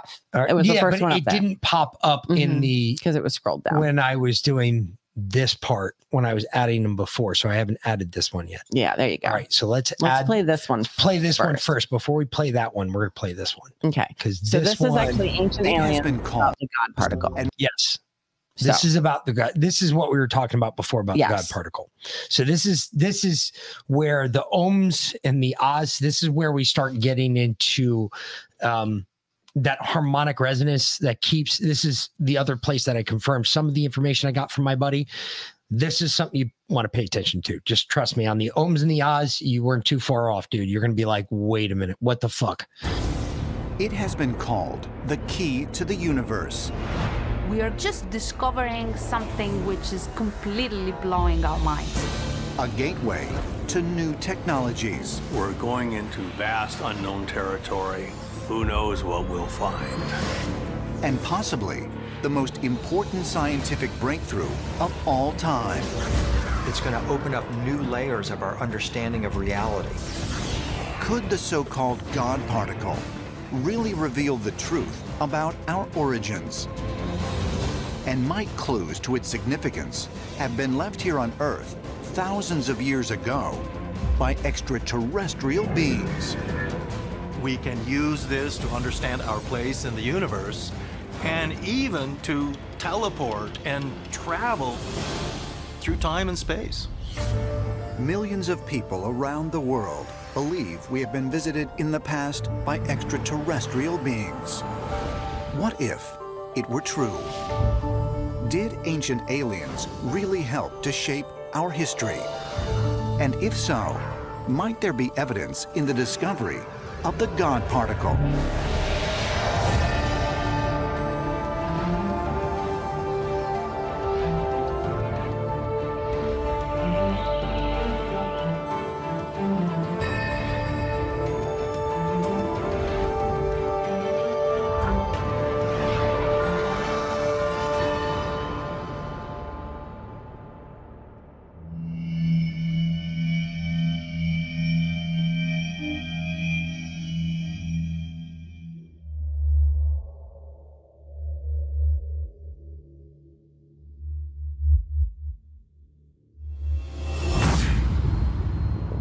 Every religion seeks to answer the same question: where did we come from? Philosophers, sages, and priests have pondered our origins since the dawn of humanity, while science has looked for evidence that might one day give us the answer. Both religion and science approach the idea of where we come from with a set of rules. Science has the scientific method. Religion comes at the same question with its own set of rules, a presupposition that a god or gods exist. Religion gives us a certain view of reality, and science gives us a different view of reality. And yes, there are points at which these two worldviews are compatible. Science and religion, at their best moments, are searching for truth, as is philosophy. Especially at moments like the moment of the Big Bang, the moment of creation, the Genesis. These streams of thought converge. In effect, science and religion and philosophy are all searching for the same thing. It reminds me of Einstein's question, what were God's thoughts when he was making the universe? If science and religion are both searching for answers to the same questions, then why do we so often consider them at odds? Is it necessary that one negates the other? Science speaks nothing whatsoever about the existence of God. And because of that, there's still an opening for God, right? There's still a possibility that God stands behind all this, that God's responsible for the Big Bang. In the ancient world, the philosophers were the scientists. There was no clear distinction between hard research and theological speculations. All serious thinkers were trying to figure out the nature of reality. Now we consider these to be separate pursuits. If we truly want to bridge the gap between religion and science, we must recognize that religion needs to become more scientific. And science would benefit by becoming a wee bit more religious, not in the mythological sense, but by looking back to the religious, in quote, what they interpret to be myth, and say, if there's any legitimacy or reality to this, what is it? Let's explore, let's discover, let's find out what the truth is. As our technology advances at an increasingly rapid rate, are we getting closer to discovering our true origins? And finding out whether or not we really are alone in the universe? Some believe a recent scientific breakthrough may prove to be a giant leap forward in our search for the truth.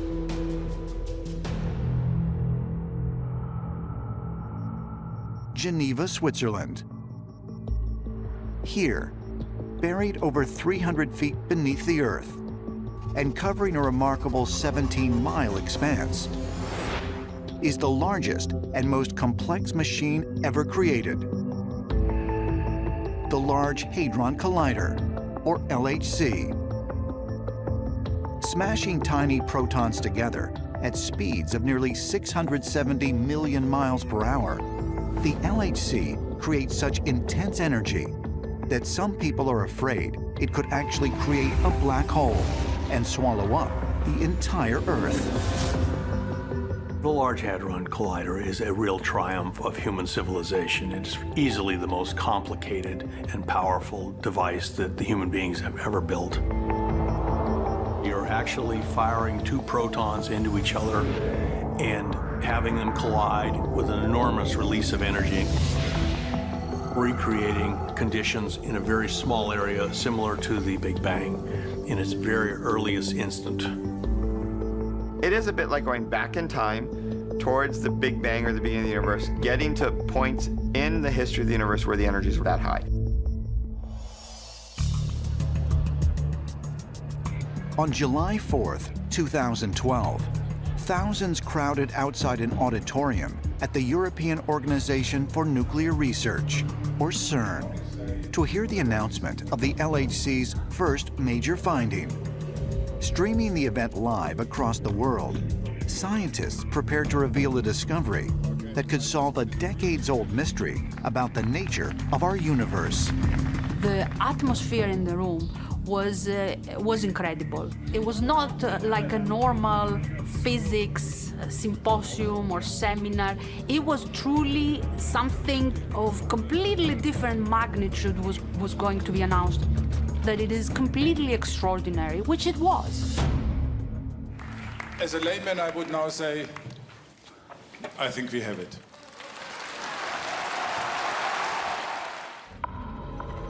What the scientists at CERN had discovered was a tiny bit of matter that some call the God particle. Scientists around the world celebrated the discovery of the God particle as a milestone in human knowledge and thought that it's going to open up new layers of our understanding of reality. But just what is the so-called God particle? And what is it telling us about the universe? Known in the scientific community as the Higgs boson, the particle was first theorized by physicist Peter Higgs in 1964. Its discovery confirms the existence of an invisible force throughout the universe, known as the Higgs field. Scientists believe when particles interact with this field, they acquire mass, which slows them down and allows them to form matter, such as planets and stars. An image that's often used is ping pong balls moving through sand or sugar. Sometimes they're pushed down real deep, sometimes they're on top of the sand. If you're on top, you move around quickly. If you're deep in, you move slowly. And that interaction with this other Higgs particle is what gives other particles their mass. You really can't overemphasize the importance of finally saying there is a Higgs particle and that we really are on the right track. There's great excitement in the scientific community because the Higgs field permeates all of space-time. It's possible, theoretically, to effectively switch off the mass of particles and achieve near light speed very easily. This could open up not only the planets, but the stars to human exploration.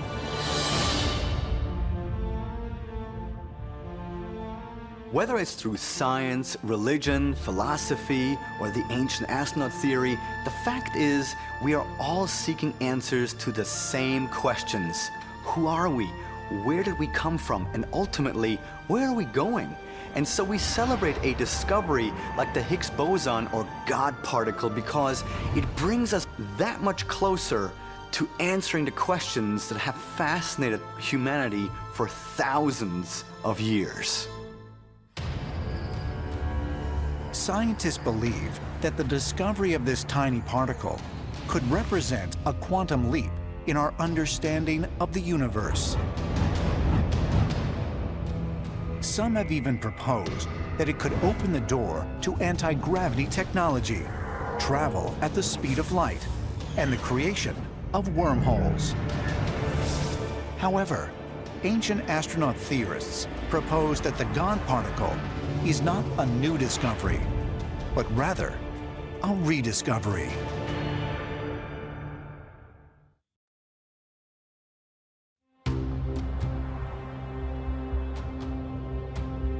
Chandigarh, India. This thriving city at the foot of the towering Himalayas is the capital of India's Punjab state.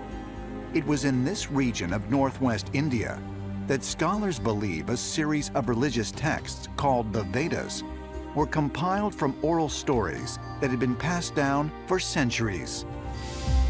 The Vedas, according to the Indian tradition itself, were put together in the final form about 5,000 years ago. But these hymns had been circulating in the Indian region for a long time. We do know that not a single letter of the four Vedas has changed, unlike any other texts in the world.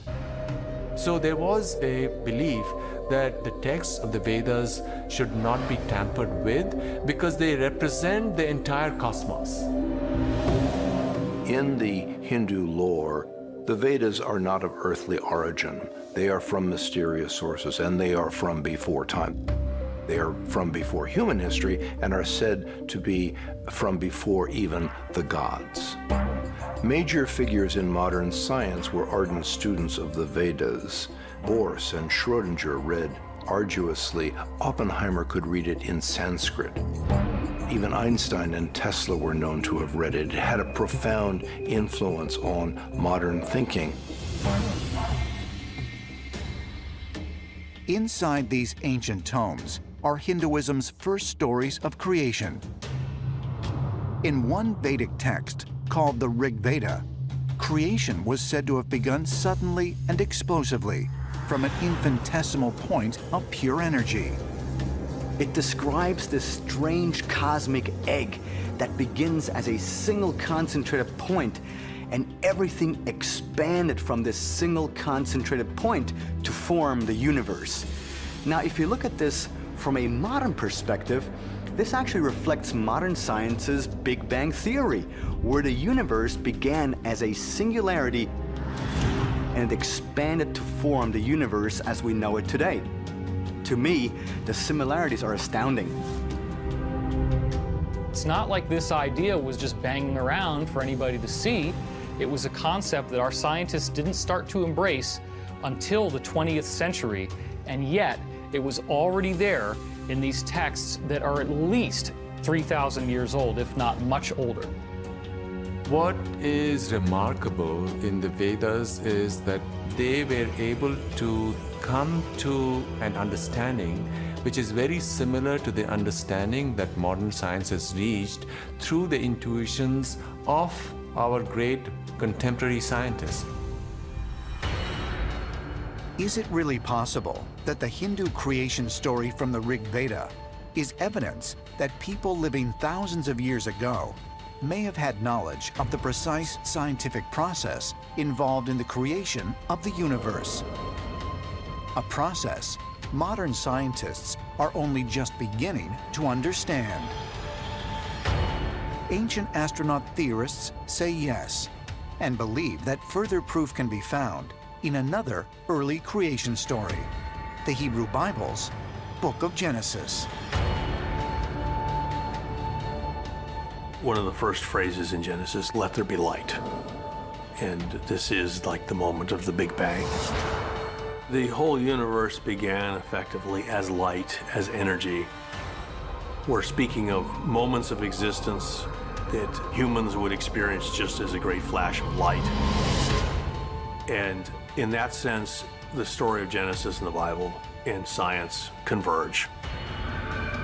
We have in this verse the description of the very first light, the light out of which all things came, the light which led finally to matter, to things of substance, to the universe itself. In current scientific theory, fractions of a second after the Big Bang, the Higgs field transformed what had been particles of light into mass, matter, into creation itself. We have very strong parallels with the scriptures.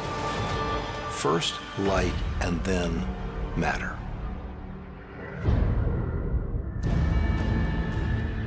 Similar descriptions of the universe beginning from a single point of light can be found in cultures throughout the ancient world, from Egypt to China and to the American Southwest. In the Egyptian creation narrative, the very first god was Atum. He emerged from the darkness to create Egyptian civilization. The Sumerian, the Egyptian, the Norse, something emerges out of darkness. Order emerges out of chaos. Where there was no form, form begins. There is something about these stories that is beyond any one of them that seems to allude to a greater reality. But how is it that the ancient world's most sacred texts all describe creation in much the same way as our current scientific theory? And where did our ancestors get this seemingly advanced understanding of the origins of the universe? Ancient astronaut theorists believe the answers may lie in the stories of the man who compiled the Vedic texts in written form, a mysterious sage named Veda Vyasa. In the Hindu mythologies, Vyasa is believed to be a reincarnation of the god Vishnu, and that Vishnu specifically took on a human embodiment to be able to write down these classic texts. This sage, Vyasa, was the author of the Vedas, is said to be an immortal and ultimately one of the gods himself. Some have suggested that Vyasa came to Earth to record and impart this Vedic knowledge to mankind. Now, could it be possible that he was in fact an extraterrestrial who came here with a direct mission to bring knowledge to mankind and guide them in their understanding of science and physics? Could Veda Vyasa really have been an extraterrestrial? And might he have educated mankind about the workings of the universe thousands of years before the Large Hadron Collider was ever even constructed? But if so, why? Ancient astronaut theorists believe further evidence can be found in the stories of a Greek scientist 2,500 years ahead of his time.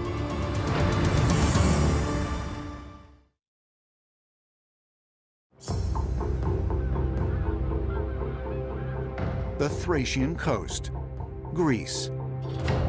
At the northern end of the Aegean Sea lie the ruins of an ancient metropolis. 2,500 years ago, Abdera was a thriving seaport and trading center. It was a wealthy hub of commerce between empires and the home of one of history's greatest thinkers, Democritus. Democritus was a Greek philosopher in the 5th century before the Common Era. He was not just a philosopher, but a scientific theorist. In fact, his great gifts have led him to be revered as the father of modern science.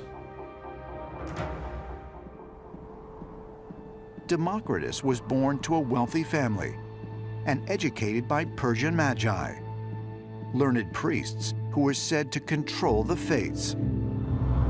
It was believed that he was trained by the Magi, these priests of the East, and that he also traveled to Egypt and to Babylon and studied with the secret masters who had these ancient wisdom teachings hidden in their lineage.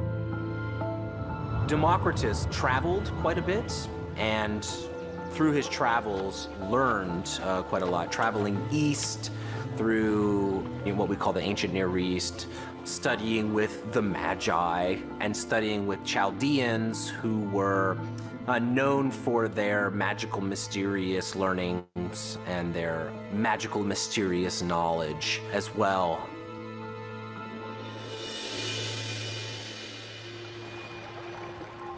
Through his travels and his interactions with people said to have mysterious knowledge, the young philosopher and mathematician came up with a radical theory concerning all matter in the universe.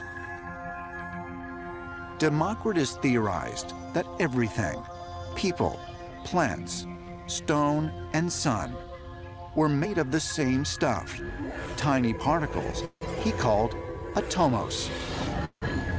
He developed an early version of the atomic theory. It is an early theory of everything in the world being made up of these very, very small, invisible particles, which Democritus called atoms. Democritus argued that there's a fundamental building block. Even though we couldn't see them, that was the theory, the philosophical theory that was in ancient Greece. This is long before science. When Democritus was talking about atoms, it's amazing how close he got to what we really know. What he was motivated by was the idea that if you cut something up, the pieces still have the same properties.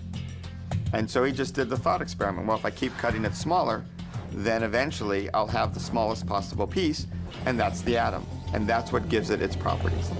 That's basically our picture of matter now. That smallest piece is the protons, neutrons, and the electron that make up the atom.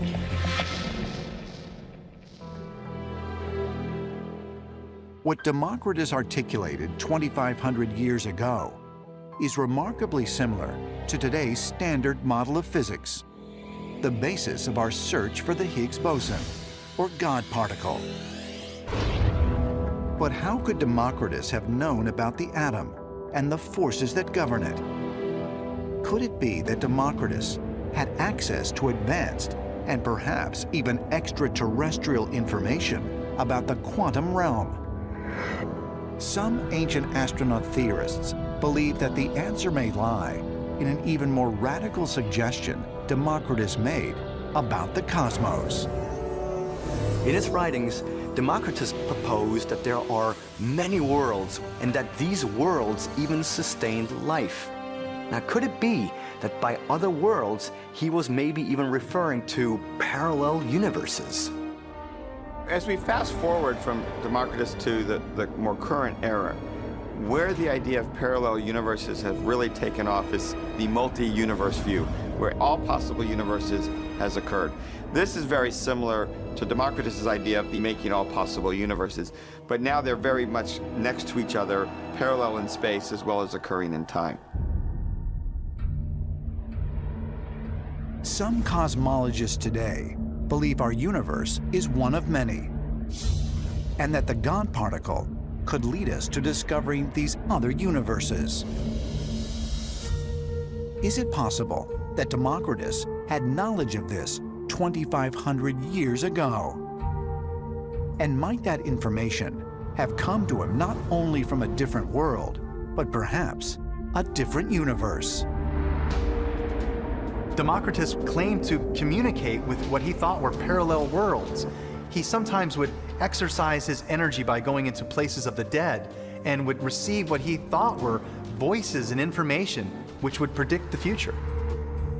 Some accounts of Democritus describe him as having access to magical powers with which he could control the weather and predict natural disasters. He also allegedly communicated with what he referred to as other worlds, and he described images and voices that came to him, giving him all sorts of information. Is it possible that the priests of the Magi, the priests of the Egyptian mystery schools, and the priests of Babylon taught him some form of ancient practice that allows the human body to become an instrument to connect directly on a telepathic level with extraterrestrial beings? The more that we draw forth in science, we're going to discover the truths of the past that have long been hidden from us. Yes, mankind has been directed from the beginning. But did Democritus truly understand atomic theory and the concept of multiple universes all the way back in the 5th century BC? Or is it possible, as some ancient astronaut theorists suggest, that he was simply documenting information passed on to him by more advanced beings? Clues about our universe deliberately left for us to discover over time. Perhaps the answer can be found by looking at the discovery of the God particle and its connection to the Mayan calendar.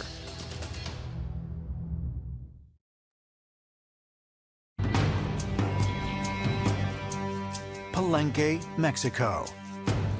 These majestic stone ruins are all that remain of the once powerful Mayan city.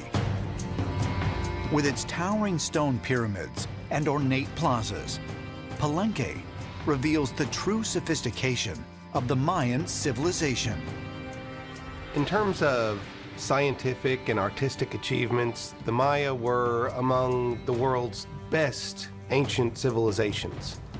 Their advancements in math, engineering, astronomy, geometry were unparalleled in the entire Americas.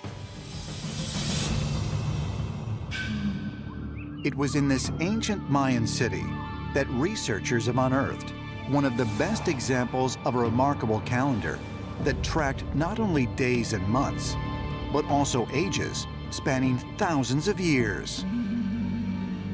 The Maya were very, very intent on recording the passage of time.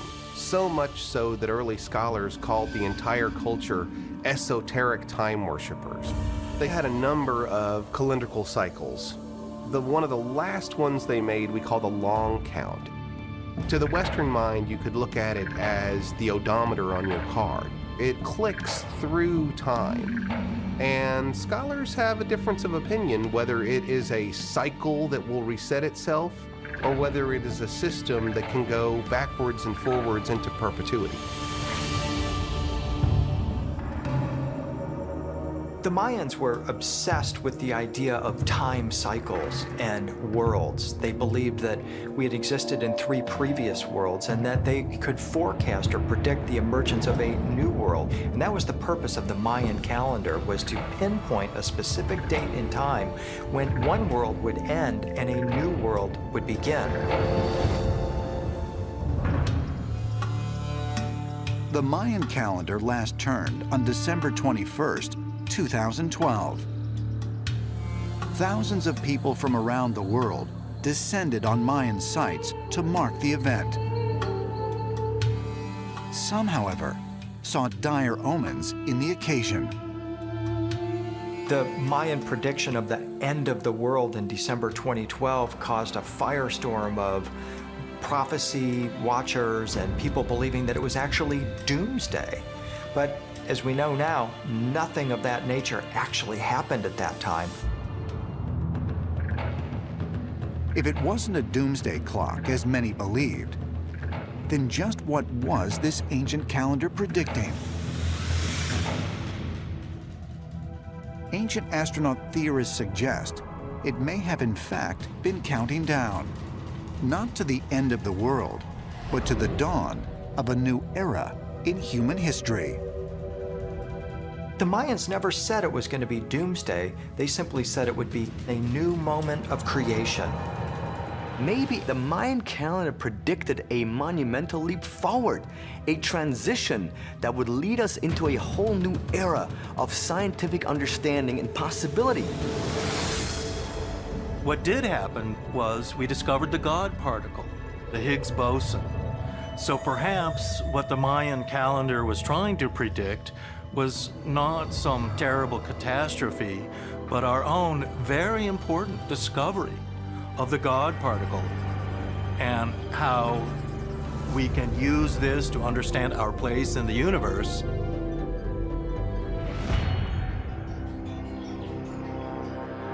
If the Maya did indeed predict the discovery of the God particle, did they also leave a clue as to where this knowledge will take us? Some ancient astronaut theorists believe the answer may be found 480 miles north on carved blocks of hard volcanic andesite at another Mayan archaeological site in Izapa. On Stela 5, there is a depiction of a mythological tree that the Maya believed connected the cosmos and the Earth. For the Maya, the world tree bridged the seen and the unseen, the celestial and the earthly. The Mayans believed the tree exuded a kind of syrup or sap called the its. It had qualities that allowed portals to open, to make contact with unseen dimensions. It was the key, if you will, to other worlds. The Mayans talked about this type of cosmic ooze that they thought literally emanated from the world tree. It's actually opened up portals to other worlds. Maybe they're talking about some type of advanced energy that they didn't directly have access to, but had the understandings and teachings possibly taught to them by extraterrestrials. When I looked at this symbolism of the sacred tree, I got to thinking, what if that sap is the Higgs boson, the God particle, and you have scientists saying that it could potentially lead to time travel and our ability to create tiny wormholes. Now, is it possible that we can use the discovery of the God particle and the Higgs boson to understand our place in the universe and even to teleport and travel through time and space? Was the Mayan calendar devised to predict the discovery of the God particle? And if so, could this mean that we are getting closer to a reconnection with alien beings that visited Earth long ago? Some ancient astronaut theorists believe another clue may be found just outside the entrance to the Large Hadron Collider, with the statue of Shiva.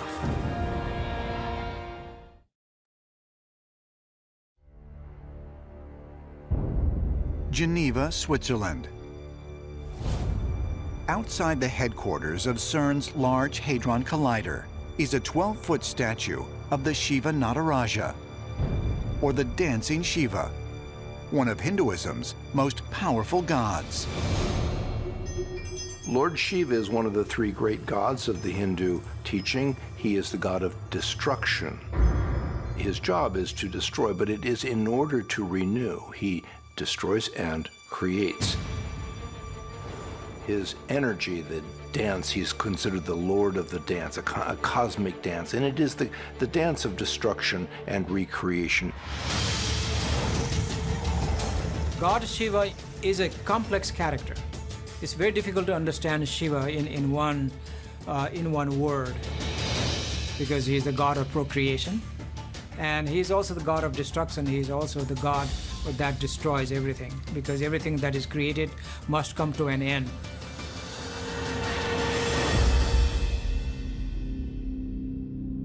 According to Hindu mythology, Shiva is the god who will one day destroy the universe to make way for a new one. Shiva's cosmic dance is not seen as a negative, even though it is greatly destructive. It is destroying in order for something new to be created. So it is an essential part of the process of life that things are cleared away so new things, new possibilities, better possibilities can emerge. But could the various attributes associated with this Hindu god be connected to a recent discovery made at the Large Hadron Collider about how our universe could suddenly and catastrophically end? One of the intriguing outcomes of the Higgs boson mass measurement is the realization that the Higgs boson and the top quark may put us right on the ragged edge of an instability condition in the universe. The universe can exist in several different states. Water. It can exist as steam, as liquid water, frozen ice. If the universe changes state, it would produce bubbles of space-time expanding at the speed of light that could destroy everything, all normal matter, all everything in the universe as we know it. Some people are seeing theories that say there's going to be expanding bubbles of nothingness that will create whole new universes. And in a sense, we know that the universe has to be unstable because it made the Big Bang in the first place.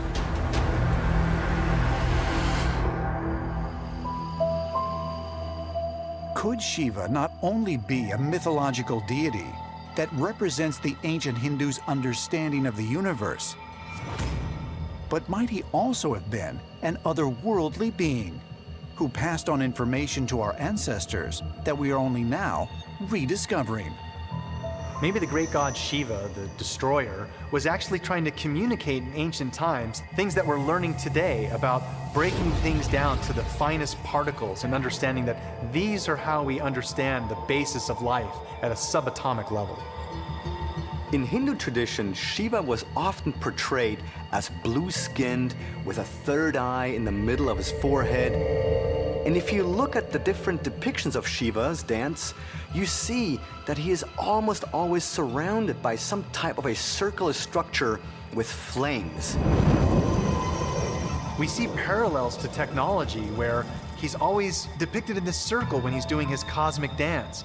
It seems very similar to what we see at the Hadron Accelerator and this large circular particle accelerator. Maybe there's some tie-in between Shiva being depicted in a circular device and the way we're smashing particles now in the Hadron Accelerator.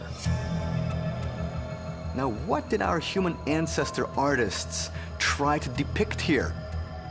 Do the accounts of his cosmic dance refer to some type of misunderstood technology very much similar to the Large Hadron Collider?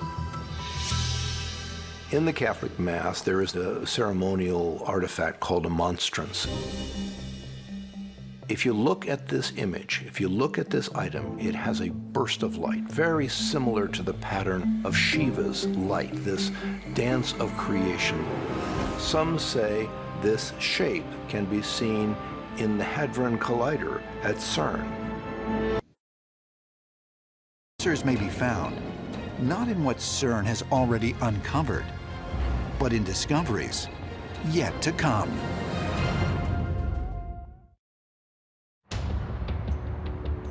CERN headquarters, Geneva, Switzerland. The Large Hadron Collider was heralded as a monumental success when it helped to discover the Higgs boson, or God particle, in 2012. But that was only the beginning. Since then, researchers have embarked on a multi-year project to upgrade what is already the most powerful machine on Earth by retrofitting it with bigger, better, and more efficient systems. When the Large Hadron Collider is activated again in 2015, it will wield at least double the power it did in 2012 and could boast even 10 times more by the end of the decade. And when you look at the size of the detectors at the Large Hadron Collider, you realize that we really are pushing the limits of technology.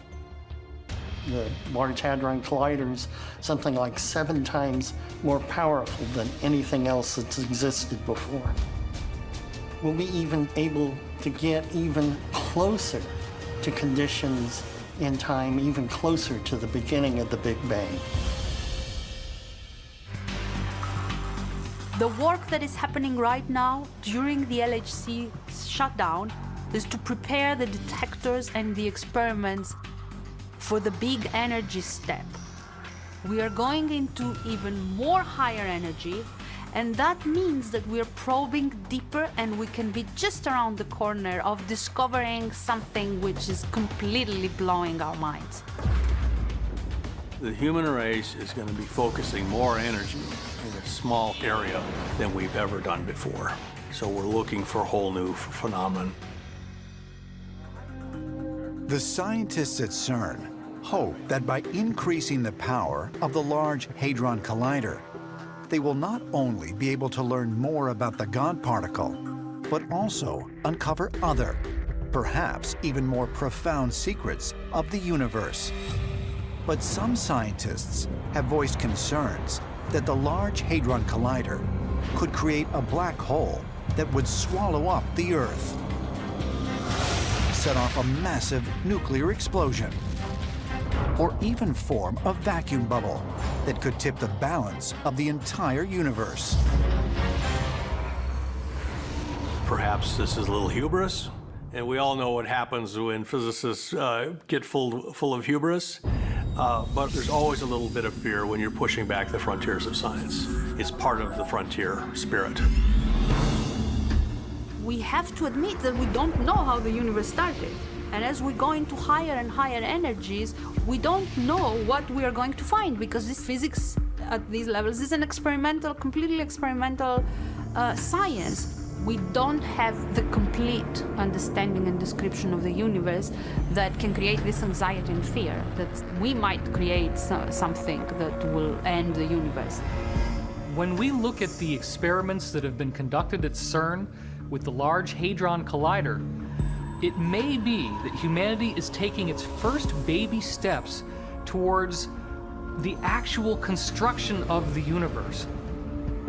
We're manipulating matter at the subatomic level, and we are literally harnessing the forces of creation. Right there. We are manipulating matter at the subatomic level. Right there. Right there. That should be enough. You should have said, nope, I'm done. Nope, that's that natural barrier. You don't cross that. There's some shit you just don't fuck with. I'm sorry, it's got nothing to do with science and natural evolutions and steps and all this other bullshit that they were just bitching about. No, there is a barrier that is cast in stone. You do not go past this point.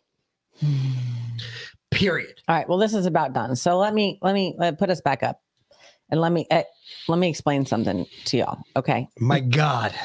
Okay. And I'm not a scientist. I'm not a physicist. I'm not a fucking astrophysicist or anything like that. I'm not even really a biblical scholar. But let me explain something to you. Okay. This Higgs boson particle, the God particle. Higgs boson. Whatever. Like I said, not a scientist. But I read a lot. And I put puzzle pieces together. Higgs boson, you can't put those two together? Really? Anyway. Really? Really? Don't say that. Whatever. Thank you. So, and I've explained this to y'all before, right? When they call it a particle, at the very beginning of that, they described it as an energy field. They found this particle, but it's part of a larger energy field that connects everything. Correct.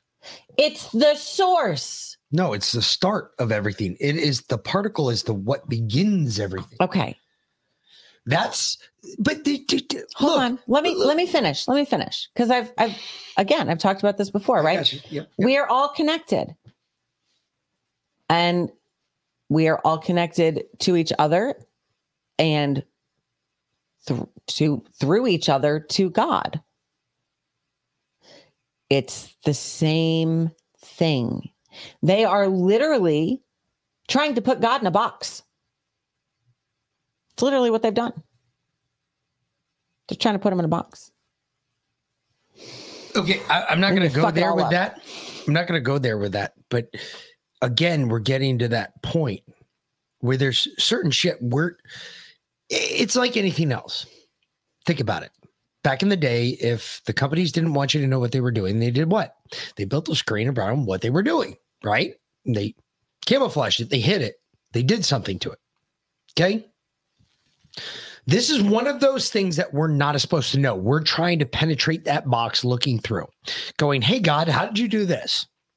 God's trying to tell us, hey, look, this is look, this is behind the scenes. You don't need to know this.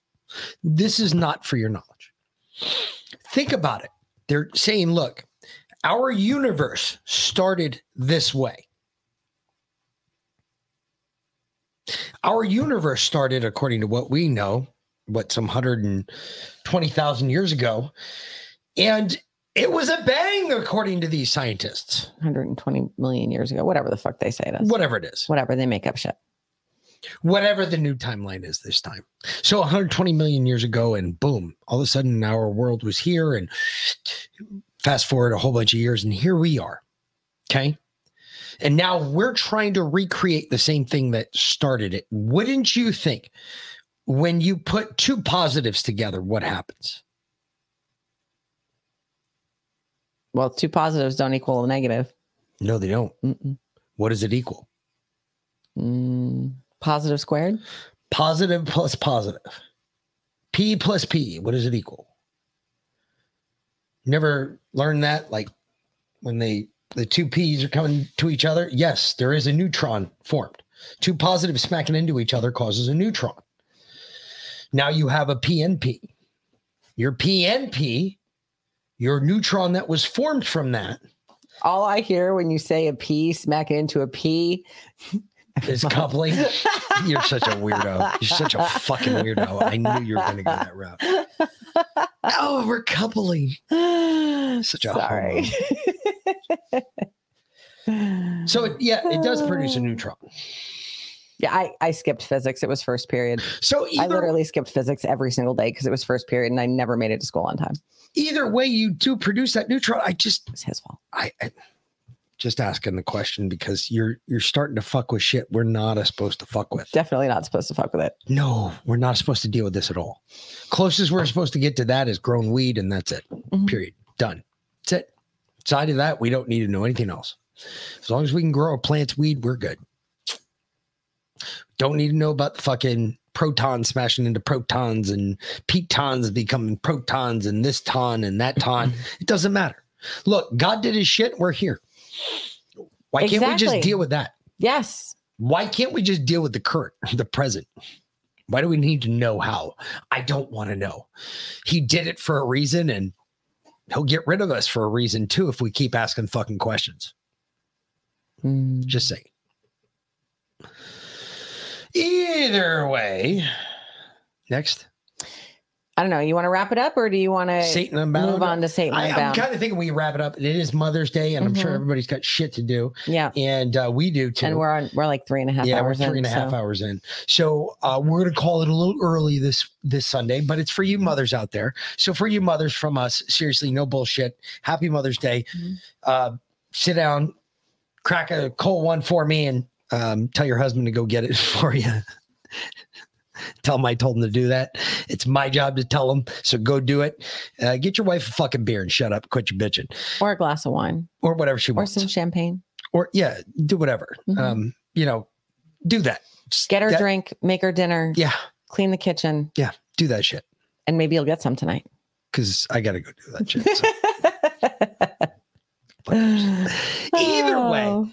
Seriously, though, have a good Mother's Day. And I appreciate y'all coming by, especially you mothers that tuned in. And everybody else, hey, welcome if you're new. And if you're not, you've been here for a hot minute, you know what I'm going to say. Have a good night, fuckers. And for the Mick. And B. Lynn. Have a great night, fuckers. We'll see you back tomorrow night for 5:45 for Liana's Lounge. And, of course, you can check out Liana tomorrow morning at 9:05 over at pilled.net. TNA Variety Show. I'm sure she'll be on tomorrow morning. We just started a huge fucking bullshit. Yes, we are releasing the scratch right now. Yep. Scratch is out. Go get it. As we just started all this shit, I'm sure Lion is going to have a butt ton to say tomorrow morning to be funny. Either way, the rest of you fuckers have a great night, and we'll see you tomorrow. For the Mick and V Lynn, have a great night, fuckers. Thanks for watching. Later.